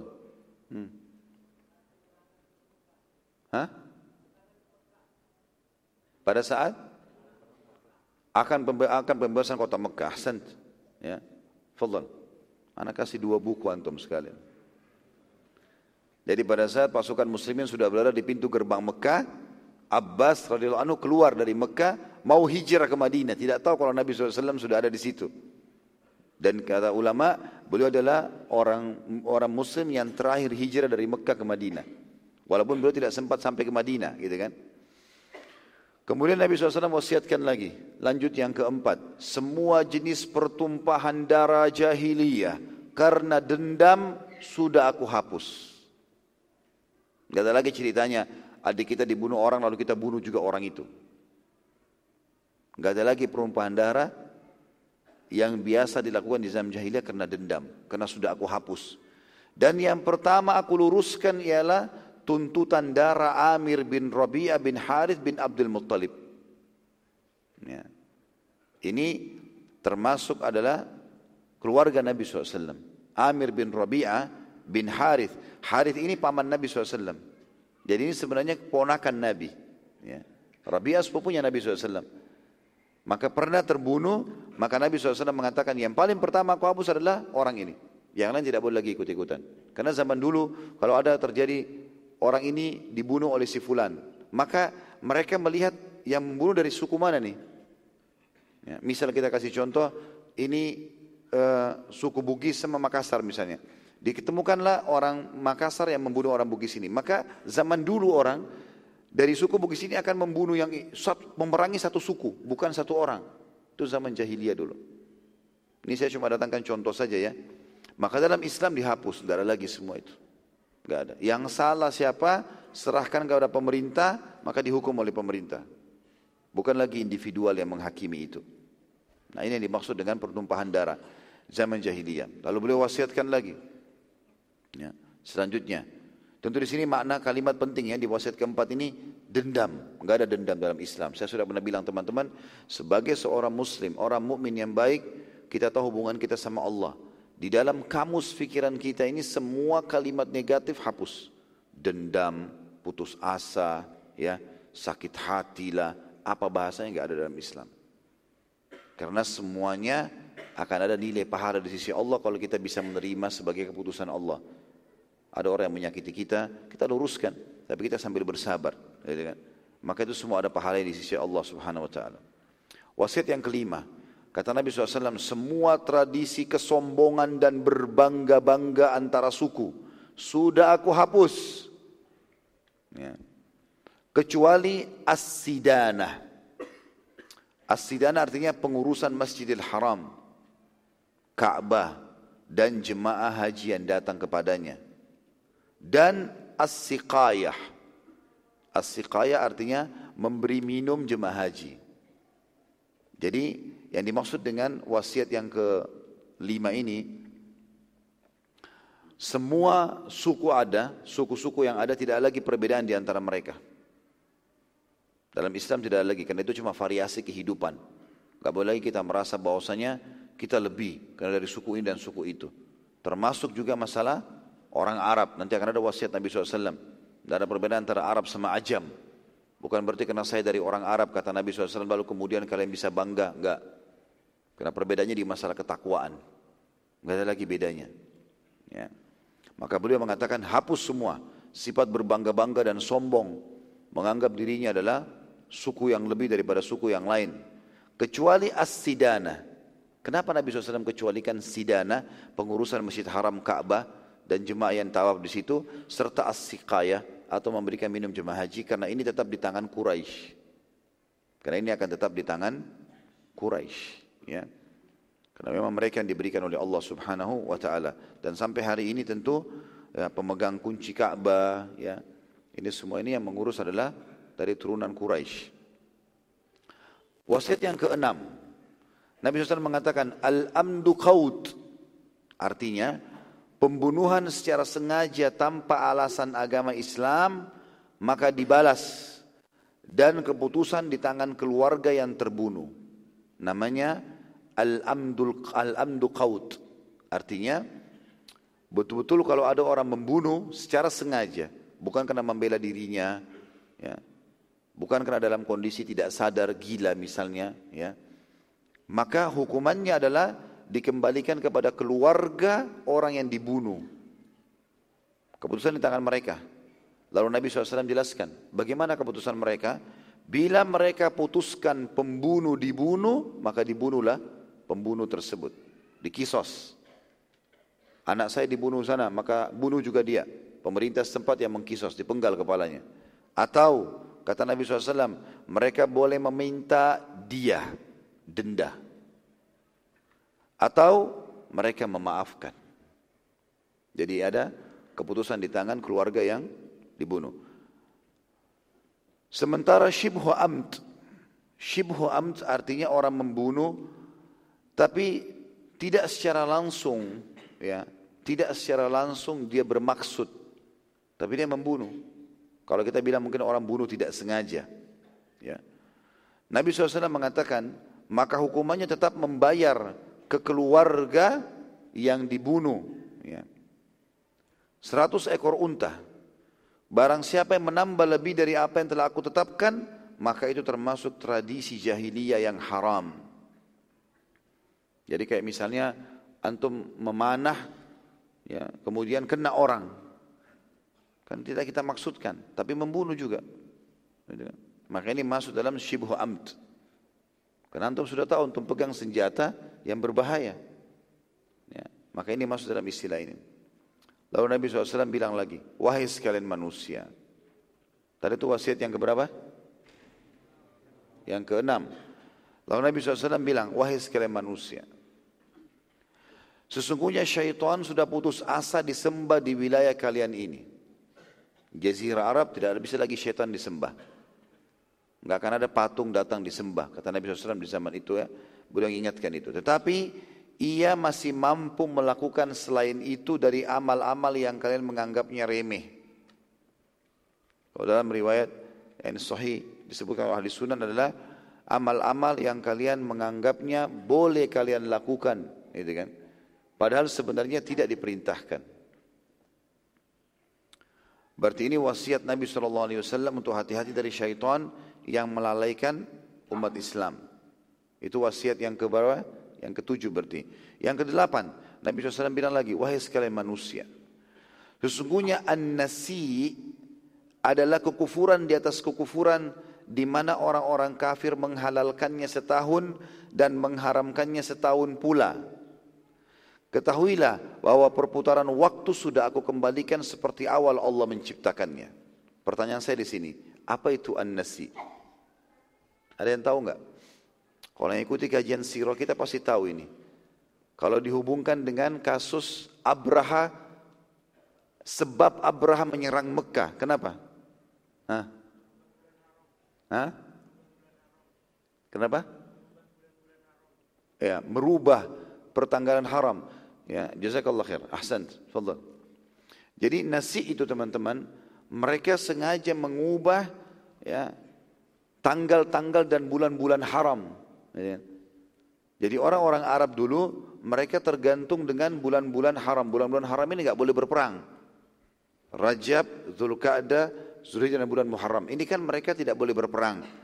Tapi mereka butuh zaman dulu sebelum Islam, mereka selalu hidup dari berperang. Jadi kalau sudah kehabisan bekal satu suku, mereka cari suku mana yang punya banyak harta simpanan, makanan mereka serang. Nah tapi di 4 bulan kan tidak boleh berperang nih. Maka mereka mencari, membentuk satu tim, mereka diistilahkan dengan ahlun nasi. Ya.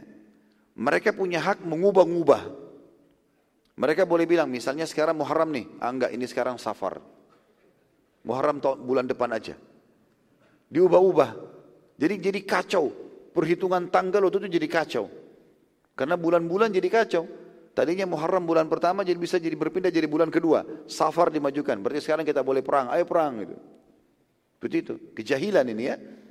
Tapi ada orang-orang yang dianggap dewasa, bijak, ya, kemudian mereka lah yang dijadikan sebagai ahlun nasi.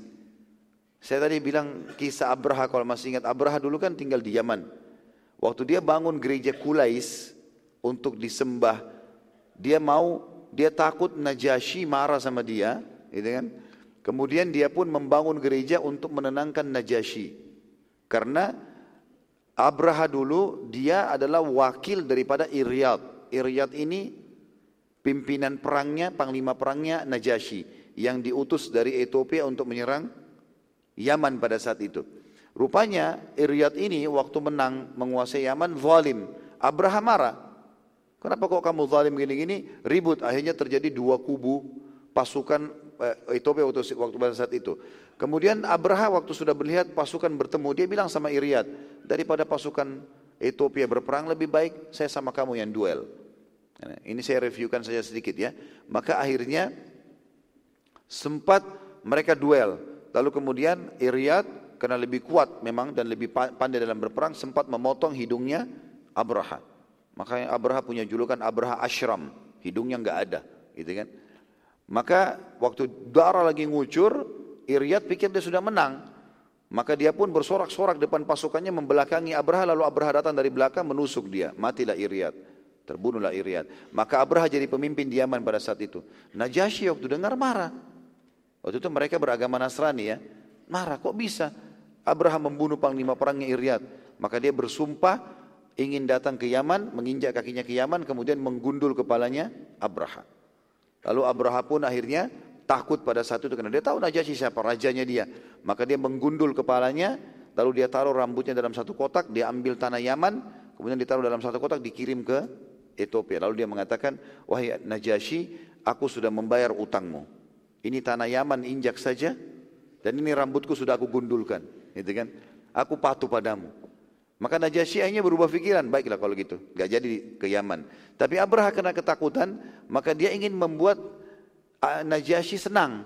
Dia buatlah gereja namanya Qulais.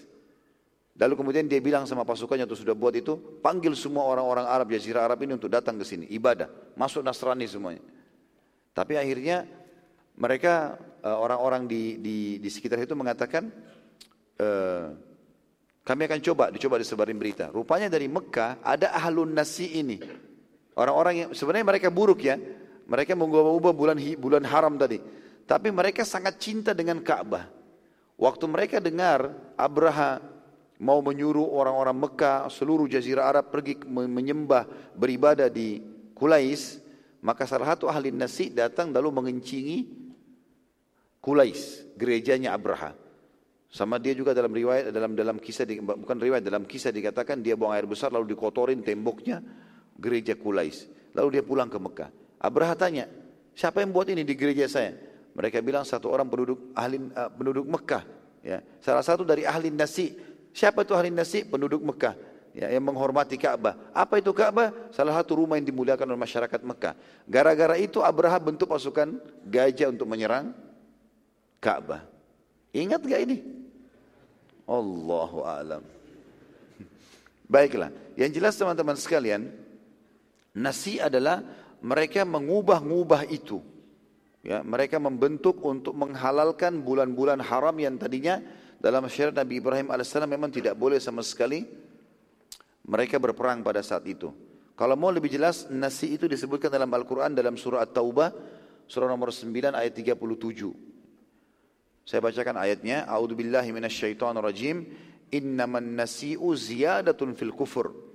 Yudallu bihi alladhina kafaru yuhillunahu 'aman wa yuharrimunahu 'aman liyuwati'u iddata ma harrama Allah. Liyuwati'u iddata ma harrama Allah wa yuhillu ma harrama Allah. Zuina lahum su'a amalihim wallahu la yahdil qaumal kafirin. Sesungguhnya mengundur-undur bulan haram itu, maksudnya adalah bulan Muharram, Dzulqa'dah, Dzulhijjah dan bulan Rajab ya. Muharram, Rajab, Dzulqa'dah, Dzulhijjah. Ini mereka mengubah-ubah itu kata Allah adalah menambah kekafiran mereka. Disesatkan orang-orang kafir dengan mengundur-undur itu, mereka menghalalkannya pada satu tahun dan mengharamkannya pada tahun yang lain, agar mereka dapat mempersesuaikan dengan bilangan yang Allah mengharamkannya. Maka mereka menghalalkan apa yang diharamkan Allah. Syaitan menjadikan mereka memandang perbuatan mereka yang buruk itu, dan Allah tidak memberi petunjuk kepada orang-orang kafir. Ya. Bisa juga makna yang lain daripada nasi adalah mereka mengatakan tahun ini halal, enggak ada bulan haram. Muharram kah, Rajab kah, boleh berperang. Tahun depan aja baru kita haramkan. Ada juga tadi pendapat ulama mengatakan makna daripada firman Allah ini adalah mereka tahun ini lagi butuh harta, lagi mau perang. Maka mereka bilang sekarang Muharram, enggak kita majukan aja Safar, kita majukan Muharram dipindah di bulan kedua. Jadi kacau semuanya gitu kan. Dan bulan-bulan haram ini dari 4 ini, Muharram, Rajab, Dzulqa'dah, Dzulhijjah, dan disebutkan dalam surah At-Taubah, surah nomor 9 ayat 36 yang bunyinya, A'udzu billahi minasyaitonir rajim. Inna iddatash syuhuri indallahi 12 syahran fi kitabillahi yawma khalaqas samawati wal ard. Yawma khalaqas samawati wal arda minha arba'atun hurum. Dzalika ad-dinul qayyim fala tadhlimu fihinna anfusakum wa qatilul musyrikina kafatan kama yuqatilunakum kafa wa'lamu annallaha ma'al muttaqin. Sesungguhnya bilangan bulan di sisi Allah ada 12. Muharram, Safar, Rabiul Awwal, Rabiul Tsani, Jumadil Ula, Jumadil Tsani, Rajab, Sya'ban, Ramadan, Syawal, Dzulqa'dah, Dzulhijjah. 12 bulan. Kata Allah, sesungguhnya di sisi Allah bilangan bulan ada 12. Dalam ketetapan Allah di waktu dia menciptakan langit dan bumi. Di antaranya ada 4 bulan yang hurum, yang dimuliakan. Itulah Muharram, Rajab, Dzulqa'dah, Dzulhijjah. Itulah ketetapan agama yang lurus. Maka janganlah kamu menganiaya dirimu di bulan-bulan tersebut. Jangan buat dosa karena dosanya dilipat gandakan hukumannya. Dan dalam 4 bulan itu dan perangilah orang-orang musyrik semuanya sebagaimana mereka memerangi kalian dan ketahuilah bahwasanya Allah bersama dengan orang-orang yang bertakwa. Ini kurang lebih gambaran tentang penjelasan nasi dan Ashhurul Hurum. Apa kata Nabi SAW tadi berhubungan dengan masalah ini?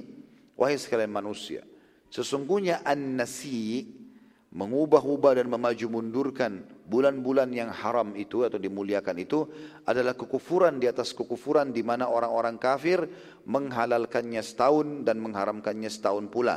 Ketahuilah bahwa perputaran waktu sudah aku kembalikan seperti awal Allah menciptakannya.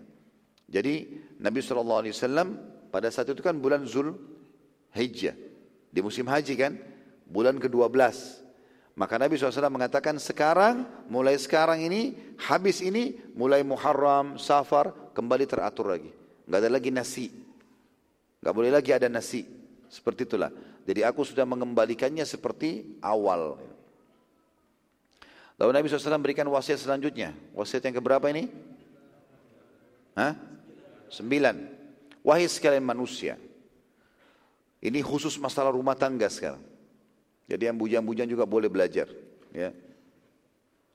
Ketahuilah bahwa sungguhnya kalian memiliki hak atas istri-istri kalian dan mereka memiliki hak dari kalian.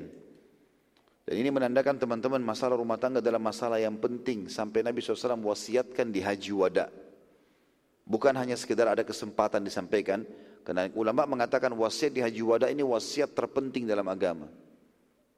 Maka beliau mengingatkan, hati-hati wahai para suami, ingat ada hak-hak istri kalian dituntut hari kiamat. Wahai para istri, ada hak-hak suami kalian dituntut hari kiamat. Adapun hak-hak kalian dari mereka, hak kita sebagai laki-laki suami dari istri kita, haknya. Yang pertama, mereka tidak boleh memberikan kesempatan siapapun tidur di ranjang kalian selain kalian. Tempat tidur yang kita pakai tidur dengan istri, enggak boleh ada siapapun tidur di situ. Kecuali dengan izin. Ada sebagian ulama hadis mengatakan maknanya tidak boleh mereka memasukkan laki-laki asing ke dalam rumah. Tapi makna yang lebih umum, lebih baik, lebih tepat adalah memang tidak boleh sama sekali ranjang yang sudah dipakai tidur suami dipakai lagi oleh orang lain. Walaupun orang tuanya si perempuan tadi, ya. Walaupun anaknya, dia harus izin dengan suaminya. Boleh enggak di sini tidur anak-anak? Boleh enggak kita kan safar, orang tua saya datang, boleh enggak dia pakai kamar kita? Harus izin. Itu hak. Yang kedua, mereka tidak boleh memasukkan siapapun ke dalam rumah kalian yang kalian tidak senangi kecuali dengan izin kalian. Enggak boleh sama sekali. Jadi muslimah harus faham masalah ini. Sampai sebagian ulama mengatakan andai saja, ini sebagian saja, ada seseorang wanita punya rumah. Dia kaya raya, dia nikah sama laki-laki miskin. Tidak punya apa-apa. Lalu suaminya tinggal bersama dengan istrinya. Sekarang si laki-laki ini sudah berstatus suami. Tetap hukumnya berlaku. Artinya bukan berarti perempuan bilang ini kan rumah saya, terserah saya mau masukkan siapa saja. Enggak boleh. Tetap izin sama suaminya walaupun rumah dia. Karena sekarang si suami yang ada di situ, dia pemimpinnya. Apalagi kalau dasarnya rumah itu punyanya suami.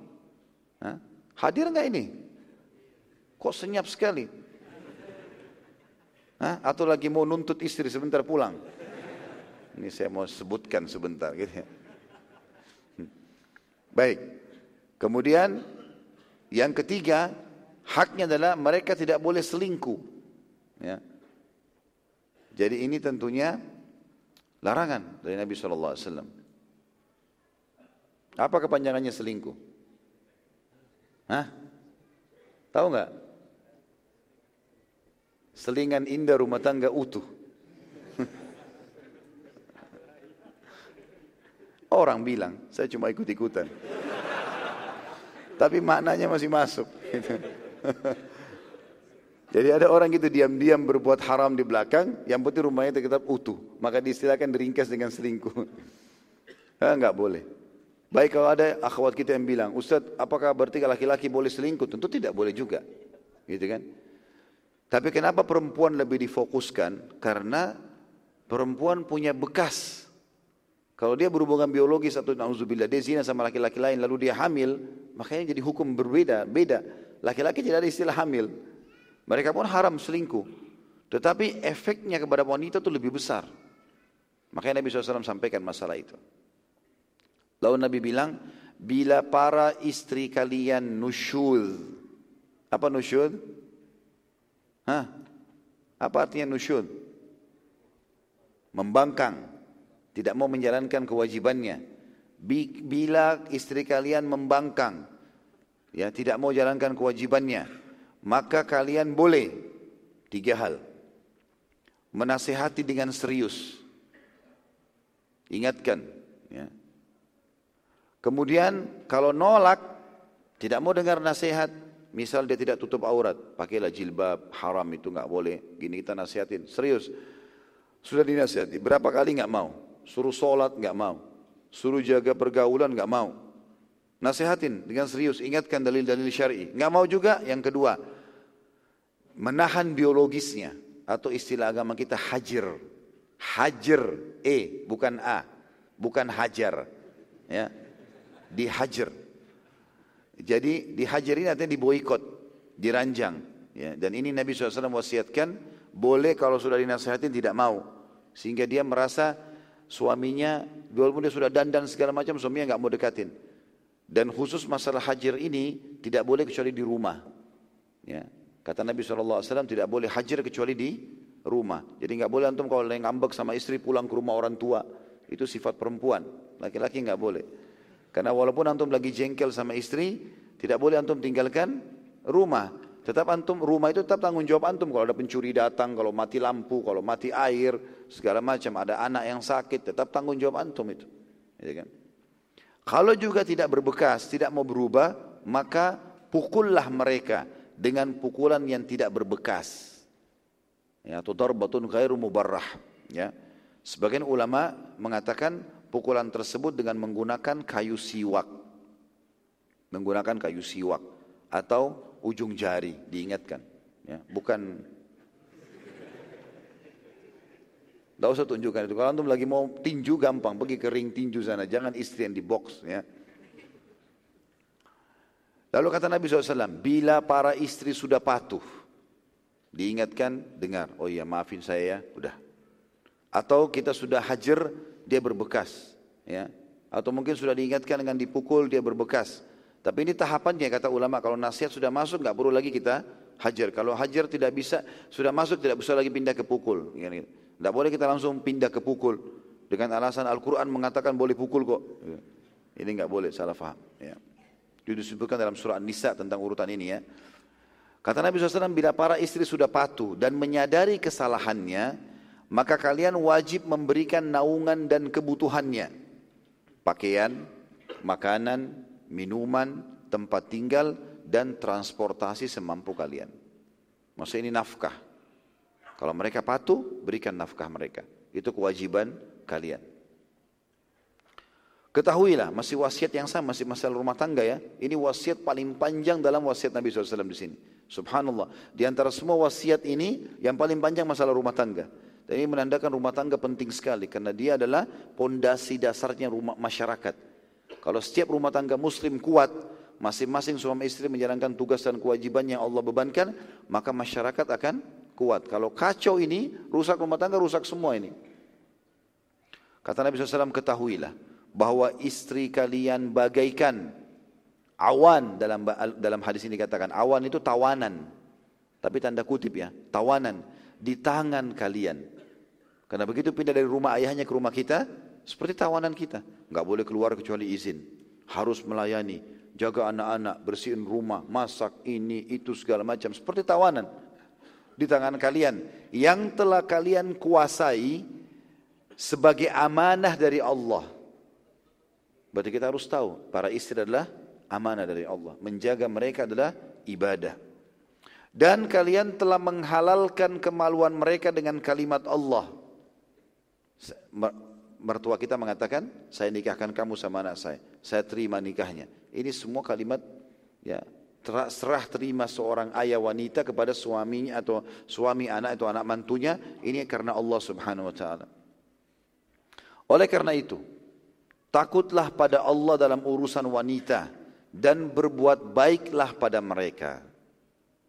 Makna berbuat baik teman-teman, lemah lembut, berkasih sayang, berbagi cinta, romantis, ramah, dan tegas dalam mengingatkan kesalahan. Tegas, bukan kasar. Ini nggak boleh. Saya bilang berhenti, stop kalau sudah terlalu berlebihan misalnya. Tapi bukan kasar. Nah, kalau kasar itu sudah selalu main tendang, main pukul, selalu mencaci maki kata-kata yang tidak baik, enggak. Tapi tegas perlu. Nabi SAW pernah tegas dengan para ummahatil mu'minin, gitu kan? Radhiyallahu anhum ajma'in. Pada saat Aisyah radhiyallahu anha cemburu dengan Khadijah atau cemburu dengan Sofia, ya cemburu dengan Maria, Nabi SAW tegur dengan tegas, wahai Aisyah, enggak boleh, wahai Aisyah, kau telah mengucapkan kalimat kalau ditaruh di air laut maka akan rusak, gitu kan? Maka ada ketegasan, itu makna berbuat baik. Ya. Jadi maknanya luas sekali ya. Jangan juga disalahfahami masalah ini. Termasuk teman-teman sekalian belajar sebagai laki-laki untuk bisa romantis, harmonis. Antum kalau masuk rumah teman-teman sudah harus berubah. Berbeda jadi figur yang berbeda. Sudah harus lembut, sudah harus senyum, sudah harus ramah. Memang saatnya bercanda. Kata Umar bin Khattab radhiyallahu anhu masalah rumah tangga, kami kalau di luar rumah kami seperti singa yang sedang memantau mangsanya. Serius kerja, tidak capek gitu kan.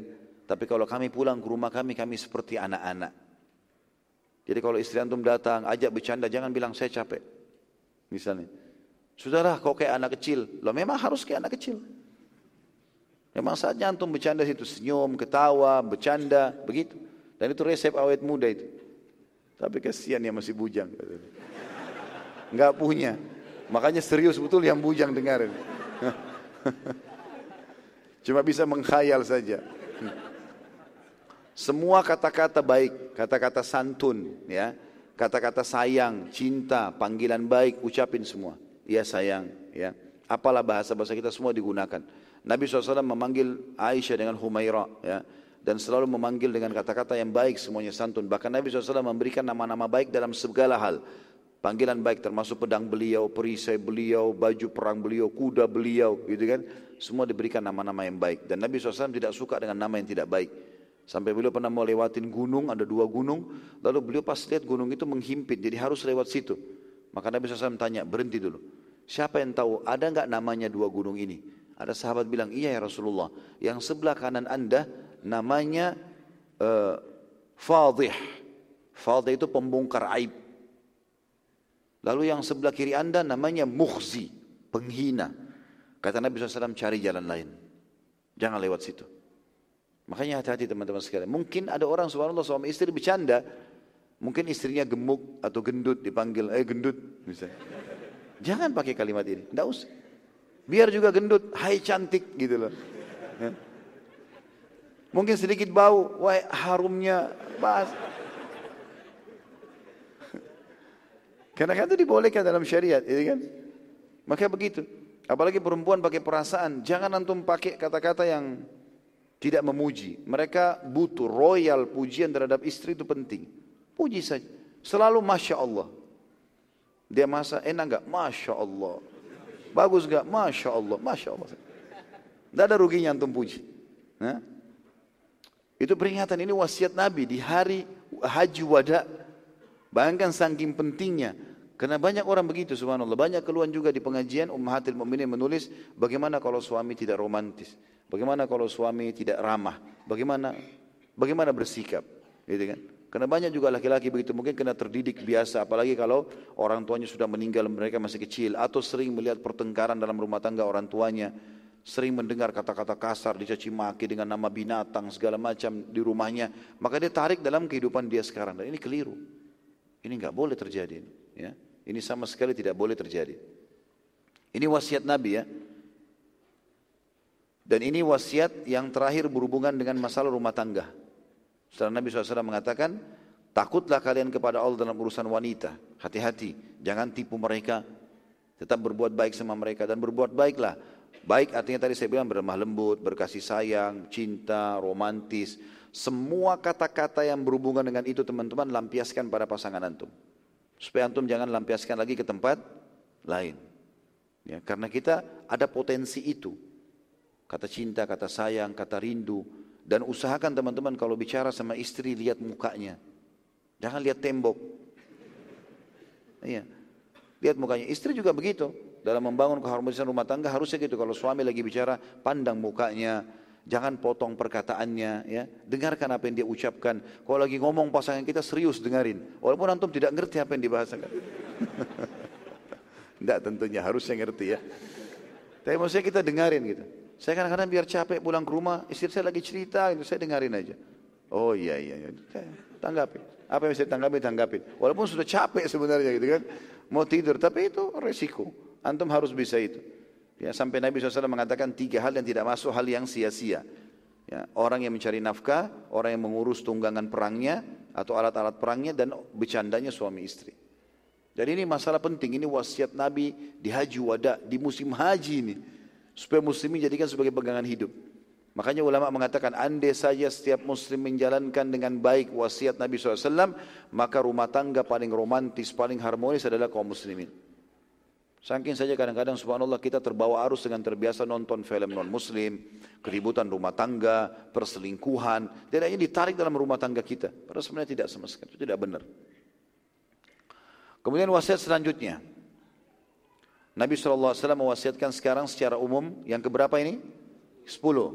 Wahai sekalian manusia, ketahuilah bahwa semua orang mukmin bersaudara. Tidak halal harta sedikit pun seorang muslim bagi saudaranya muslim yang lain, kecuali bila pemiliknya ridha.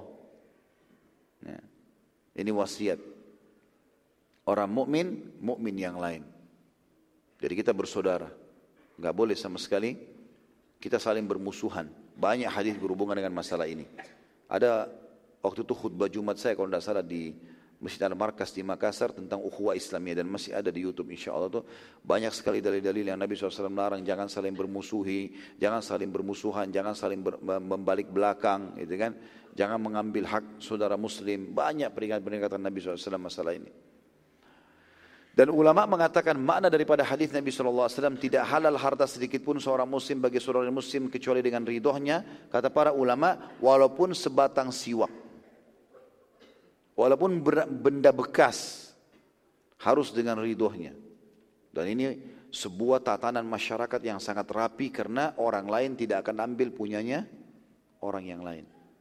Ini Islam menata luar biasa ini. Lalu Nabi SAW menunjuk lagi ke langit mengatakan, ya Allah, saksikanlah kalau aku sudah menyampaikan. Lalu wasiat selanjutnya, yang ke-11.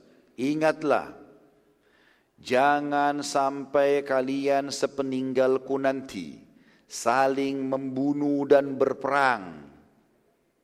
Enggak ada umat Islam saling tonjok-tonjokan, musuh-musuhan, enggak ada.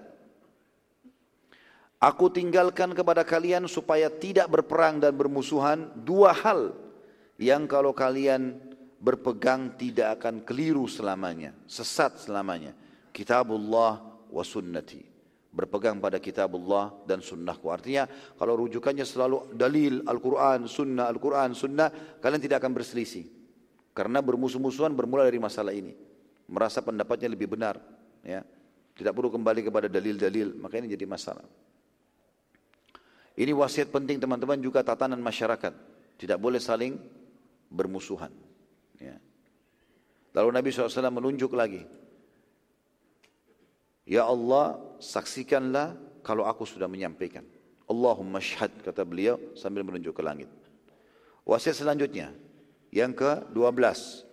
Wahai manusia, sekarang tadi wasiat ngerucut ke rumah tangga, meluas ke masyarakat muslim, sekarang meluas ke seluruh masyarakat manusia, laki-laki muslim atau bukan muslim. Kata Nabi SAW, wahai manusia, ketahuilah bahwa Tuhan kalian satu, Allah. Ayah kalian satu, Adam. Dan Adam dari tanah. Setampan apapun kalian, sekaya apapun kalian, setinggi apapun jabatannya, seluas apapun, setinggi apapun titelnya, sama, dari tanah. Ya. Sesungguhnya yang paling mulia di sisi Allah, di antara kalian yang paling bertakwa. Takwa saya sudah bilang tadi yang paling patuh. Dan ingat, sesungguhnya tidak ada bedanya antara Arab dengan Ajam. Ajam artinya selain Arab, kecuali dengan ketakwaan. Dan ini ulama menanggapi mengatakan, sabda Nabi SAW yang mengatakan tidak ada beda antara Arab dengan Ajam kecuali ketakwaan, seakan-akan beliau mengatakan, walaupun aku dari turunan Arab, bukan berarti Arab lebih baik daripada yang lainnya, kecuali ketakwaan. Dan ini berita gembira. Kalau hanya turunan Arab saja yang mulia, ini jadi masalah juga, karena semua orang bisa syahadat. Tapi Nabi SAW mengatakan semuanya turunan manapun, wilayah manapun di muka bumi ini, yang paling bertakwa dia yang paling dekat dengan Allah. Dan subhanallah, sebab utama terpecahnya umat Islam justru karena melanggar peringatan ini. Fanatisme muncul, merasa diri lebih daripada yang lain. Makanya tidak ada teman-teman dalam Islam rasisme tidak ada.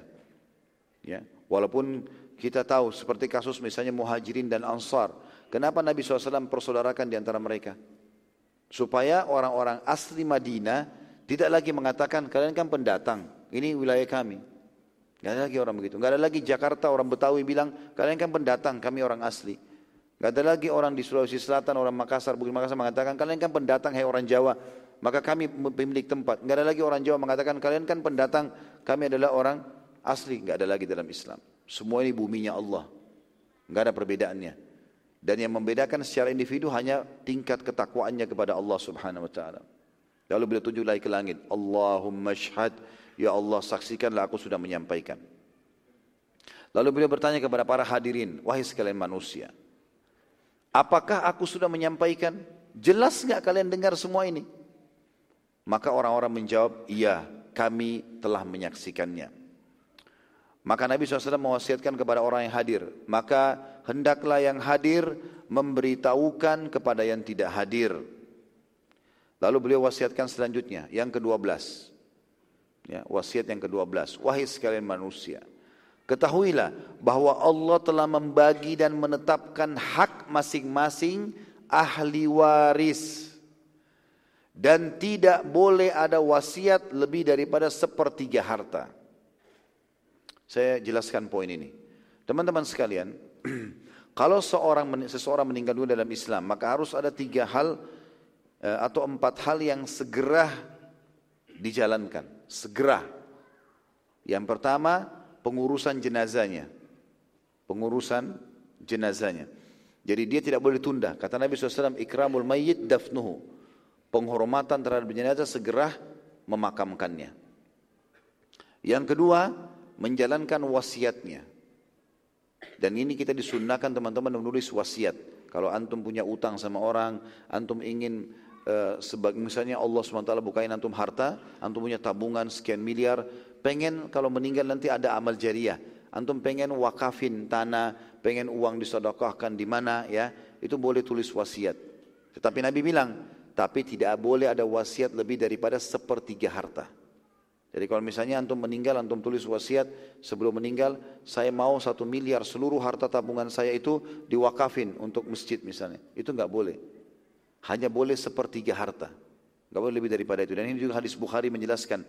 Hadis Sa'ad bin Abi Waqqas radhiyallahu anhu pada saat beliau sakit keras. Ya, dan mau meninggal, beliau rasa diri mau meninggal, beliau mengatakan, ya Rasulullah, aku akan wasiatkan 2/3 hartaku. Kata Nabi SAW, banyak. Setengah hartaku, masih banyak. Ya, 1/3 ya Rasulullah, 1/3 pun banyak. Ya, artinya beliau ingin tadinya saat ingin seluruhnya itu diwakafin untuk jalan Allah gitu. Karena dia cuma punya 1 anak perempuan saja. Kalau Nabi SAW mengatakan, sesungguhnya engkau meninggalkan anak keturunanmu dalam keadaan kaya, lebih baik dan lebih mulia daripada mereka mengemis dan minta-minta kepada orang. Gitu kan? Jadi ada wasiat. Tapi juga wasiat ini ada poin lain ya, tidak boleh ada wasiat kepada ahli waris. Ini juga penting, kata Nabi SAW, la wasiyata liwaris. Jadi misalnya tidak boleh lagi ada orang tua mau meninggal, dia bilang, nanti kalau saya meninggal, rumah saya yang di sini buat anak saya yang pertama, rumah saya yang di sana buat anak saya yang kedua. Ini enggak boleh lagi. Kenapa? Karena ahli waris sudah punya bagian sendiri-sendiri. Wasiat tidak boleh lagi untuk ahli waris. Jelas ini? Hah? Kenapa melongo ini? Diam. Allahu a'lam. Kenapa? Karena panas. Sabarlah. Harus sabar cobaannya. Selama ini Masya Allah, selama kita kajian sirah sudah 30 kali pertemuan mungkin lebih, enggak pernah ada panas, baru kali ini. Apalagi bujang, panas biasa. Yang ketiga, membayar utangnya. Ya, membayar utang. Kalau orang mati, dicari utang-utangnya semua dibayar. Dari uang yang dia tinggalkan ya. Yang keempat, bagi warisannya. Ini harus segera. Enggak boleh ditunda ini. Jadi banyak orang subhanallah masalah warisan, meninggal si A, dia punya istri sama punya anak 3. Karena rumahnya cuma 1, istrinya masih tinggal di situ, sang ibu masih tinggal di situ. Anak-anaknya bilang enggak usah kita bagi warisan, kan ibu masih hidup. Ini enggak boleh, harus dibagi. Walaupun tidak dijual rumah itu, tetap ibunya tinggal, tapi hak masing-masing sudah tertulis. Jadi si ibu dapat 1/8 karena ada anak-anaknya. Kalau misalnya dari 3 atau 4, anggaplah 4 anaknya, 2 laki-laki, 2 perempuan, maka laki-laki dapat 2, perempuan dapat 1 bagian, gitu kan? Sudah selesai, masing-masing tahu haknya. Ada orang enggak, sampai meninggal si ahli waris, enggak dibagikan. Anak cucunya sampai datang, enggak dibagi-bagikan, sampai sekian lama. Ini enggak boleh. Enggak boleh ditunda teman-teman sekalian, ini hak. Makanya kata Nabi SAW, wahai sekalian manusia, ketahuilah bahwa Allah telah membagi dan menetapkan hak masing-masing ahli waris. Mati, orang meninggal harus segera dibagi. Dan bukan tugas antum membagi-bagi warisan kalau antum meninggal. Itu urusan Allah SWT yang atur nanti. Bukan urusan kita. Bahkan kita siapa yang kafani, siapa yang ini boleh kita wasiat. Tapi kalau enggak ada yang lakukan ya sudah. Siapa saja, itu sudah Allah yang urus nantinya. Kemudian selanjutnya wasiat yang ke-13. Ketahuilah, kata beliau sallallahu alaihi wasallam, bahwa setiap anak yang lahir ternisbatkan kepada suami, dan bila terbukti si istri berzina, maka ia dan pasangan zinanya dirajam. Ya. Jadi kalau naudzubillah, ada kasus seorang wanita punya suami, dia berhubungan biologis sama suaminya, dia juga berhubungan biologis sama selingkuhannya, laki-laki lain yang haram buat dia. Lalu dia hamil. Siapa kira-kira yang menjadi ayahnya anak ini? Dua-duanya laki-laki ini punya sperma. Hah? Siapa? Suaminya, ya. Pemilik ranjang istilahnya dalam hadis. Ya. Jadi dia si suami otomatis. Walaupun misalnya suaminya tadinya mandul, misal, tapi dia punya sperma. Dia berhubungan sama istrinya. Lalu istri ini selingkuh sama laki-laki lain normal, dia subur, lalu hamillah si perempuan ini. Kalau lahir tetap anak itu punya si suami, karena dia di sini suami sah. Maka kata Nabi SAW, ketahuilah setiap anak yang lahir ternisbatkan kepada suami. Dan bila terbukti si istri berzina, maka ia dan pasangannya dirajam. Karena muhsan, orang sudah menikah lalu berzina. Dan ini hukum jelas dalam Islam dan bukan penjara. Apalagi sampai hanya dibiarkan serta leluasa cerai begitu saja lalu mengiklankan nikah dengan perselingkuhannya. Ini sering terjadi di kita kan? Allah musta'an ini. Jadi ada seorang perempuan, dia selingkuh misalnya, dia selingkuh dengan seorang laki-laki karena dia laki-laki itu lebih kaya, lebih tampan, ya kan? Kemudian dia tidak suka sama suaminya. Saya sudah tidak mau sama kamu. Kenapa? Karena saya sudah suka orang lain. Dia tidak malu, tidak apa. Suaminya sudah bahkan mau memaafkan asal dia mau tobat, tidak mau. Ajukan di pengadilan, cerai. Ya kan? Akhirnya sampai cerai, lalu dia nikah sama perselingkuhannya, dan uniknya diiklankan itu nikah sama perselingkuhannya, dibuat pernikahan resmi lagi. Ini semua haram dalam Islam. Ya, haram. Ini yang seperti ini harus dihukum jelas. Rajam kata Nabi SAW. Sampai rajam. Terbukti dia selingkuh, dia berzina, dirajam. Kalau tidak ada hukum Islam maka harus hukum yang keras. Tidak boleh main-main. Kalau kita tidak, subhanallah, gitu kan. Bahkan penjara 2 tahun, 5 tahun. Penjara-penjara yang mungkin hanya di penjara pun masih makan, masih tidur. Tidak ada hukuman yang membuat dia kapok gitu ya. Padahal ini sesuatu yang berbahaya. Karena merusak tatanan masyarakat dengan rusaknya rumah tangga. Selanjutnya, wasiat Nabi SAW. Dan ini juga berarti menandakan diharamkannya zina ya. Wasiat yang keberapa? 14. Ketahuilah bahwa siapapun yang menisbatkan diri kepada selain ayahnya, atau budak yang menisbatkan diri bukan pada pembebasnya atau maula, maka baginya laknat Allah, malaikat dan seluruh manusia. Tidak akan diterimanya seluruh amal wajib maupun sunnah. Tidak akan diterima darinya seluruh amal wajib ataupun sunnah.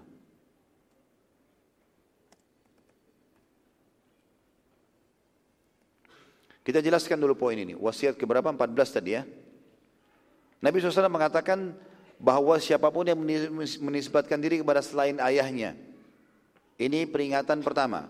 Bagi suami istri yang tidak punya anak. Lalu kemudian mereka mengangkat anak angkat. Tetap harus anak angkat itu binnya nisbat namanya kepada ayah kandungnya. Makanya kita tidak boleh mengambil sembarangan anak. Ya, ditemukan di pinggir jalan lah segala macam. Tidak, serahkan ke rumah anak yatim, serahkan kepada pemerintah. Kalau kita tidak punya anak, mau pingin punya anak, ambil anak angkat, harus jelas status ayahnya siapa. Dan tetap penisbatan. Misal Ahmad sama Aisyah suami istri, enggak punya anak. Ini contoh saja. Kemudian mereka mengambil anak angkat tetangga yang dari Yusuf dan Hafsah misalnya. Contoh saja. Kemudian diambillah. Maka jelas anaknya ini misal namanya Muhammad bin Yusuf. Tidak boleh diganti nisbatnya kepada Ahmad. Tidak boleh Muhammad bin Ahmad. Jelas ya? Tidak boleh ini. Dan ini pernah subhanallah terjadi, ada orang, semoga Allah maafkan. Sudah saya ingatkan. Orang yang sudah meninggal Allah yarham. Sebelum dia meninggal, dia kaya raya, masya Allah punya harta banyak. Dia tidak punya anak. Allahu a'lam apa sebabnya. Akhirnya dia takut hartanya tidak kemana-mana. Dia sama istrinya sudah tua. Terakhir masih umroh dengan saya. Lalu dia tanya hukum ini, saya jelaskan. Tidak boleh.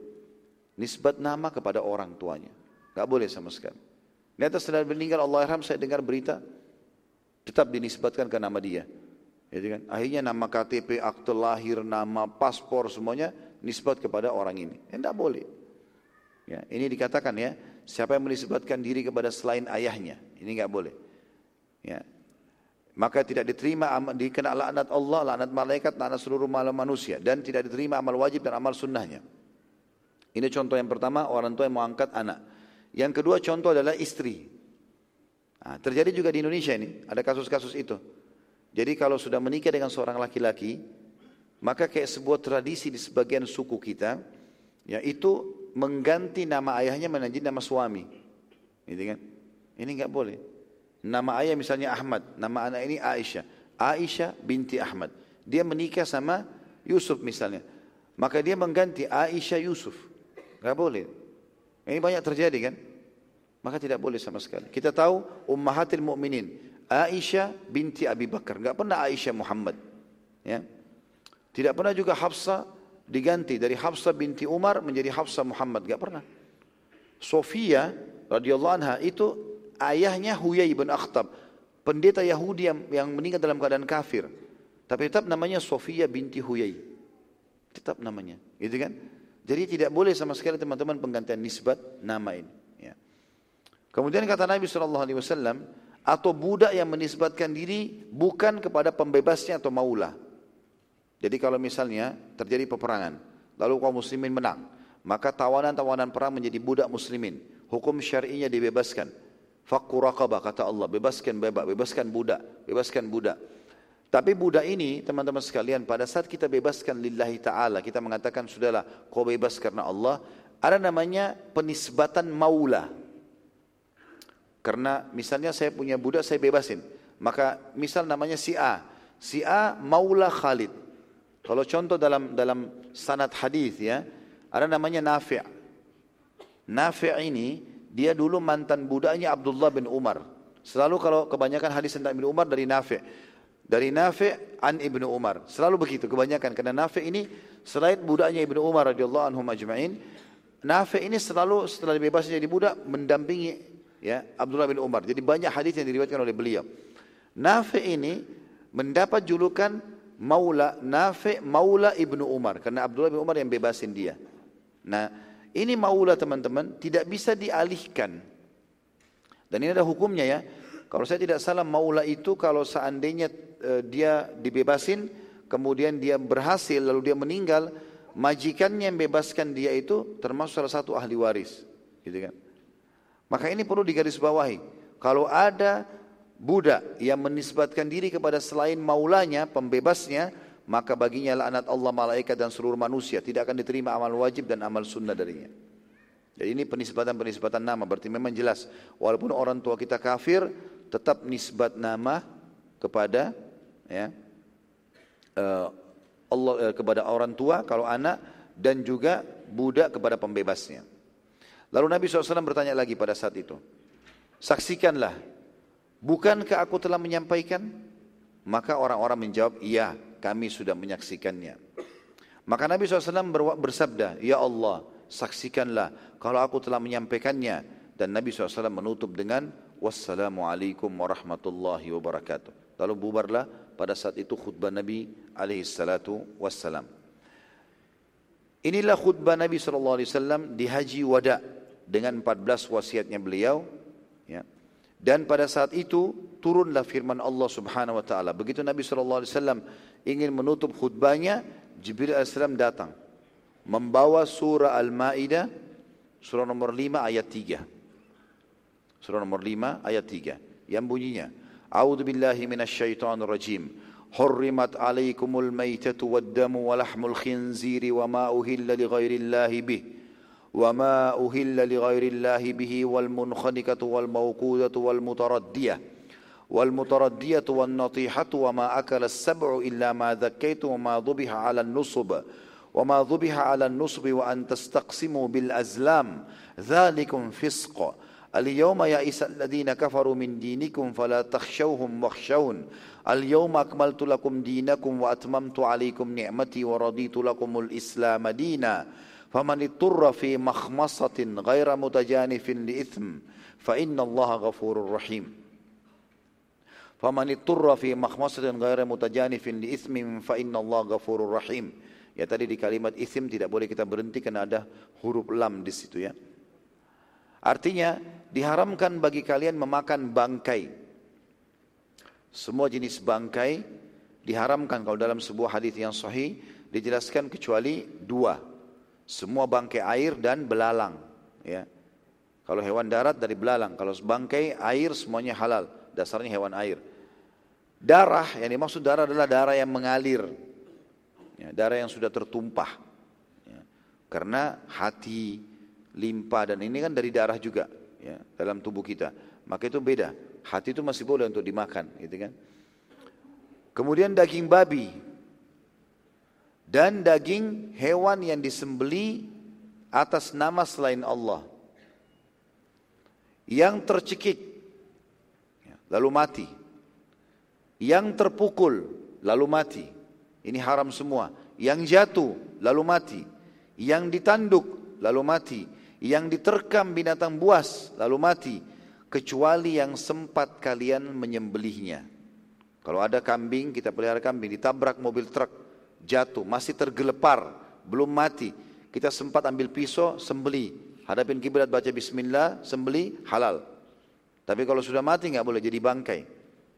Makanya Allah bilang semuanya ini, yang tercekik, yang terpukul, yang jatuh, yang ditanduk, yang diterkam binatang buas, kecuali yang kalian sempat menyembelihnya.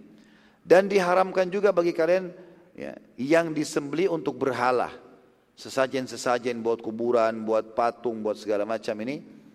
Dan diharamkan pula mengundi nasib dengan anak panah. Jadi mengundi nasib ini kebiasaan orang-orang Arab jahiliyah dulu. Mereka mengambil 3 bulu burung, dicabut, ya kemudian ditulisin pergi, enggak pergi, atau lakukan, enggak lakukan, dan yang satunya kosong. Ditaruh dalam kotak, ditaruh dalam Ka'bah, dititip. Dulu ada penjaga Ka'bah. Di zaman jahiliyah ini, belum Islam. Lalu kemudian mereka kalau mau safar, kalau mau menikah, kalau mau melakukan kegiatan apa saja, datang kepada penjaga Ka'bah itu lalu mengatakan, coba lihat kotak saya, dibuka. Lalu kemudian dibuka, lalu disuruh ambil. Bisa diambil atau disuruh penjaga Ka'bah itu yang ambil. Kalau keluar tulisan bulu yang tertulis lakukan, berarti dia rasa dia akan dapat berkah. Gitu kan? Kalau keluar tulisan yang jangan lakukan, berarti dia akan berbahaya kalau dia lakukan. Kalau keluar tulisan yang tidak ada tulisannya, atau bulan tidak ada tulisannya, maka dia ulangi sampai keluar salah satu dari dua ini. Ini zaman jahiliyah, ngundi nasib. Enggak boleh sama sekali. Ya. Sama dengan ngundi nasib, dengan ada tradisi orang-orang juga begitu. Ya. Segala macam hal lah, contoh-contoh undi-undi nasib ini enggak boleh. Itu dilarang semua. Jadi tebak-tebak, bisa dapat, bisa tidak. Ya. Kemudian kata Allah SWT, semua itu adalah perbuatan kefasikan. Pada hari ini, kata Allah SWT, orang-orang kafir telah putus asa untuk mengalahkan agama kalian. Pada hari haji wada itu. Karena kekuatan umat Islam sudah luar biasa, seluruh jazirah Arab masuk Islam pada saat itu, mayoritasnya. Sebab itu janganlah kalian takut kepada mereka. Apalagi kalau kayak sekarang umat Islam sudah hampir seluruh setengah penduduk dunia mereka, gitu kan. Dan takutlah kepadaku, kata Allah. Kenapa? Karena pada hari ini aku sudah sempurnakan agama kalian. Kalian enggak butuh lagi agama lain, enggak butuh syariat lain, enggak butuh panduan hidup yang lain. Dan telah kucukupkan kepada kalian nikmatku. Dengan mengambil Islam itu, agama yang aku sempurnakan, maka kalian tidak butuh lagi nikmat-nikmat yang lain. Dan telah kuridhoi Islam sebagai agama kalian. Maka barang siapa yang terpaksa karena kelaparan, tanpa sengaja berbuat dosa, maka sungguhnya Allah Maha Pengampun lagi Maha Penyayang. Maksudnya di sini adalah dalam keadaan darurat, bangkai haram. Tapi kalau seseorang berada di padang pasir, dia nggak bisa lagi kalau nggak makan. Dia hilang di padang pasir, entah kemana, misalnya pesawat jatuh di padang pasir, atau dia berjalan, mobilnya mogok di padang pasir, nggak ada orang, dia mau jalan, nggak tahu entah arahnya kemana, sudah 3 hari nggak makan. Lalu kemudian dia lihat ada bangkai unta misalnya, bangkai haram. Tapi kalau sekarang kalau dia tidak makan, dia bisa mati. Maka kata Allah, barang siapa yang terpaksa dalam keadaan darurat, karena kelaparan, tanpa sengaja berbuat dosa, bukan keinginan dia. Ya. Maka Allah, sungguhnya Allah Maha Pengampun lagi Maha Penyayang. Boleh, tapi hanya sebatas dia butuh makan saja. Selebihnya enggak boleh. Dan ini sejalan dengan firman Allah SWT dalam surah Al-An'am, ya, ayat 145.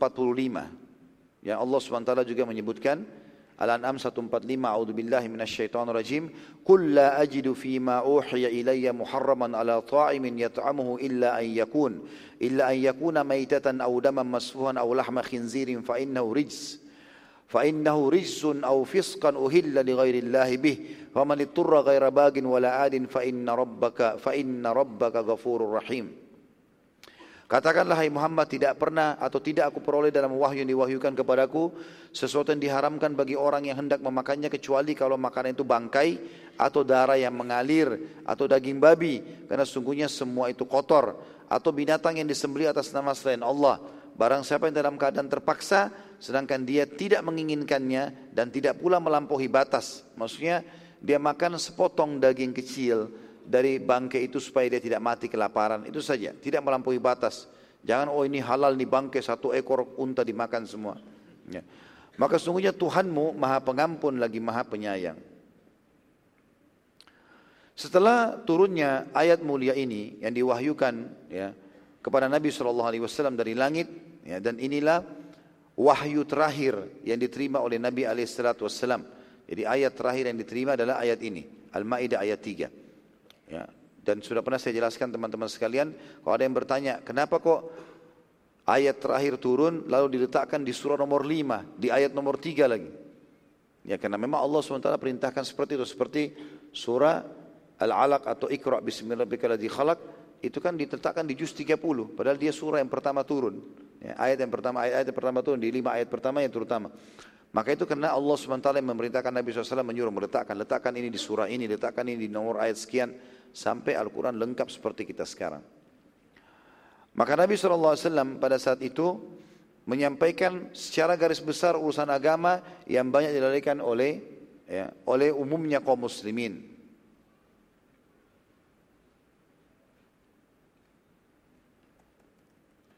Serta juga telah menyampaikan dalam khutbah beliau tentang masalah tradisi jahiliyah dalam memakan bangkai, sehingga tidak boleh lagi terjadi kecuali dalam keadaan darurat sebagaimana kita jelaskan tadi. Dan setelah itu Nabi SAW tinggal di Mekah sampai akhir Zulhijjah. Ya, jadi Nabi haji kan cuma sampai tanggal 13 Zulhijjah. Nabi SAW masih tinggal di Mekah sampai akhir Zulhijjah. Dan di awal Muharram, di awal bulan Muharram Nabi SAW balik ke Madinah. Nah, beliau kembali ke Madinah. Selama sebulan penuh di bulan Muharram itu tidak ada hukum-hukum syar'i yang turun sampai tiba bulan Safar. Di tahun 11 Hijriah. Kan haji tadi Nabi SAW haji wada di tahun berapa? 10 Hijriah. Beliau tinggal sampai akhir Zulhijjah di Mekah. Awal bulan Muharram tahun 11 Hijriah Nabi SAW balik ke Madinah. 1 bulan penuh tidak ada khusus wahyu, tidak ada peperangan, tidak ada apa-apa di situ. Hukum berjalan seperti biasa, hukum-hukum syariah yang sudah ada diterapkan. Bulan Safar Nabi SAW membentuk pasukan pada saat itu untuk menyerang wilayah Balkan. Balkan ini wilayah utara Jazirah Arab, negeri Syam, sekarang masuk daerah Palestina. Ya. Nabi SAW sekarang ingin mengekspansi setelah seluruh wilayah Jazirah Arab masuk Islam, maka beliau pun ingin mengekspansi Islam ke utara, daerah atas, dan targetnya adalah Baitul Maqdis, karena memang harus dibebasin dari jajahan pada saat itu orang-orang Romawi, yang sekarang juga dijajah oleh orang Yahudi. Semoga Allah selamatkan muslimin darinya. Dan pasukan ini oleh Nabi SAW ditunjuk sebagai pemimpin Usama bin Zaid radhiyallahu anhuma. Usama bin Zaid ini adalah sahabat Nabi yang mulia. Umurnya waktu itu masih 18 tahun. Umurnya masih 18 tahun, masih muda sekali, gitu kan. Maka di dalam pasukan terdapat hampir seluruh sahabat senior ada di situ, termasuk Abu Bakar, Umar, Uthman, Ali, sahabat-sahabat mulia. Ini semuanya Talha, Zubair yang terkenal punya jasa-jasa besar dalam Islam. Semuanya Nabi SAW suruh ikut di pasukan itu, dan yang pimpin adalah Usama bin Zaid. Lalu tersebar berita pada saat itu, sebagian orang mengatakan, bagaimana bisa Usama memimpin sementara dia masih 18 tahun? Dan apa yang akan dipimpin dalam peperangan? Maka setelah Nabi SAW mendengar, beliau pun lalu naik di atas mimbar, lalu beliau berceramah, berkhutbah, menyampaikan, sungguh telah sampai kepadaku bahwasanya ada sebagian antara kalian berkata Usama bin Zaid tidak layak untuk memimpin karena umurnya. Ketahuilah aku memilih dia karena dia layak. Dia dan ayahnya adalah pemimpin. Karena ayahnya Zaid bin Harithah juga ditunjuk oleh Nabi SAW menjadi pemimpin perang di perang Mu'tah yang akhirnya mati syahid bersama Ja'far dan Abdullah bin Rawaha. Ja'far bin Abi Thalib dan Abdullah bin Rawaha radhiyallahu anhum ajma'in. Dan Zaid bin Harithah adalah orang pertama pemimpin di situ. Kata Nabi SAW, kalau Zaid bin Harithah meninggal baru Ja'far pegang bendera perang. Kalau Ja'far meninggal baru kemudian Abdullah bin Rawaha, gitu kan? Jadi kata Nabi SAW, sungguhnya dia dan ayahnya layak menjadi pemimpin. Maka semua sahabat pun pada saat itu menerima. Tandanya pasukan Usama bin Zaid disuruh oleh Nabi SAW keluarlah dari kota Madinah dan berkemah di luar Madinah sambil menunggu instruksi Nabi SAW selanjutnya. Tetapi itu teman-teman sekalian, setelah pasukan tersebut tiba di luar Madinah, maka terjadilah pada bulan Safar itu, Nabi SAW sakit. Mulai sakit, dan insya Allah akan kita ceritakan nanti malam penutupan sirah dalam masalah meninggalnya baginda Nabi alaihi salatu wassalam, bagaimana kisahnya dan apa saja yang terjadi pada saat itu, termasuk bagaimana nasib pasukan Usama bin Zaid radhiyallahu anhum ajma'in. Allah alam. Baik, begitu saja teman-teman sekalian. InsyaAllah kita lanjutkan lagi nanti malam kajian sirah kita, dan insyaAllah juga besok pagi. Dan ini adalah penutupan kajian sirah sebagaimana saya bahasakan. Mudah-mudahan bermanfaat insyaAllah. Subhanakallahumma bihamdika asyhadu an la ilaha illa anta astaghfiruka wa atubu ilaik. Wassalamualaikum warahmatullahi wabarakatuh.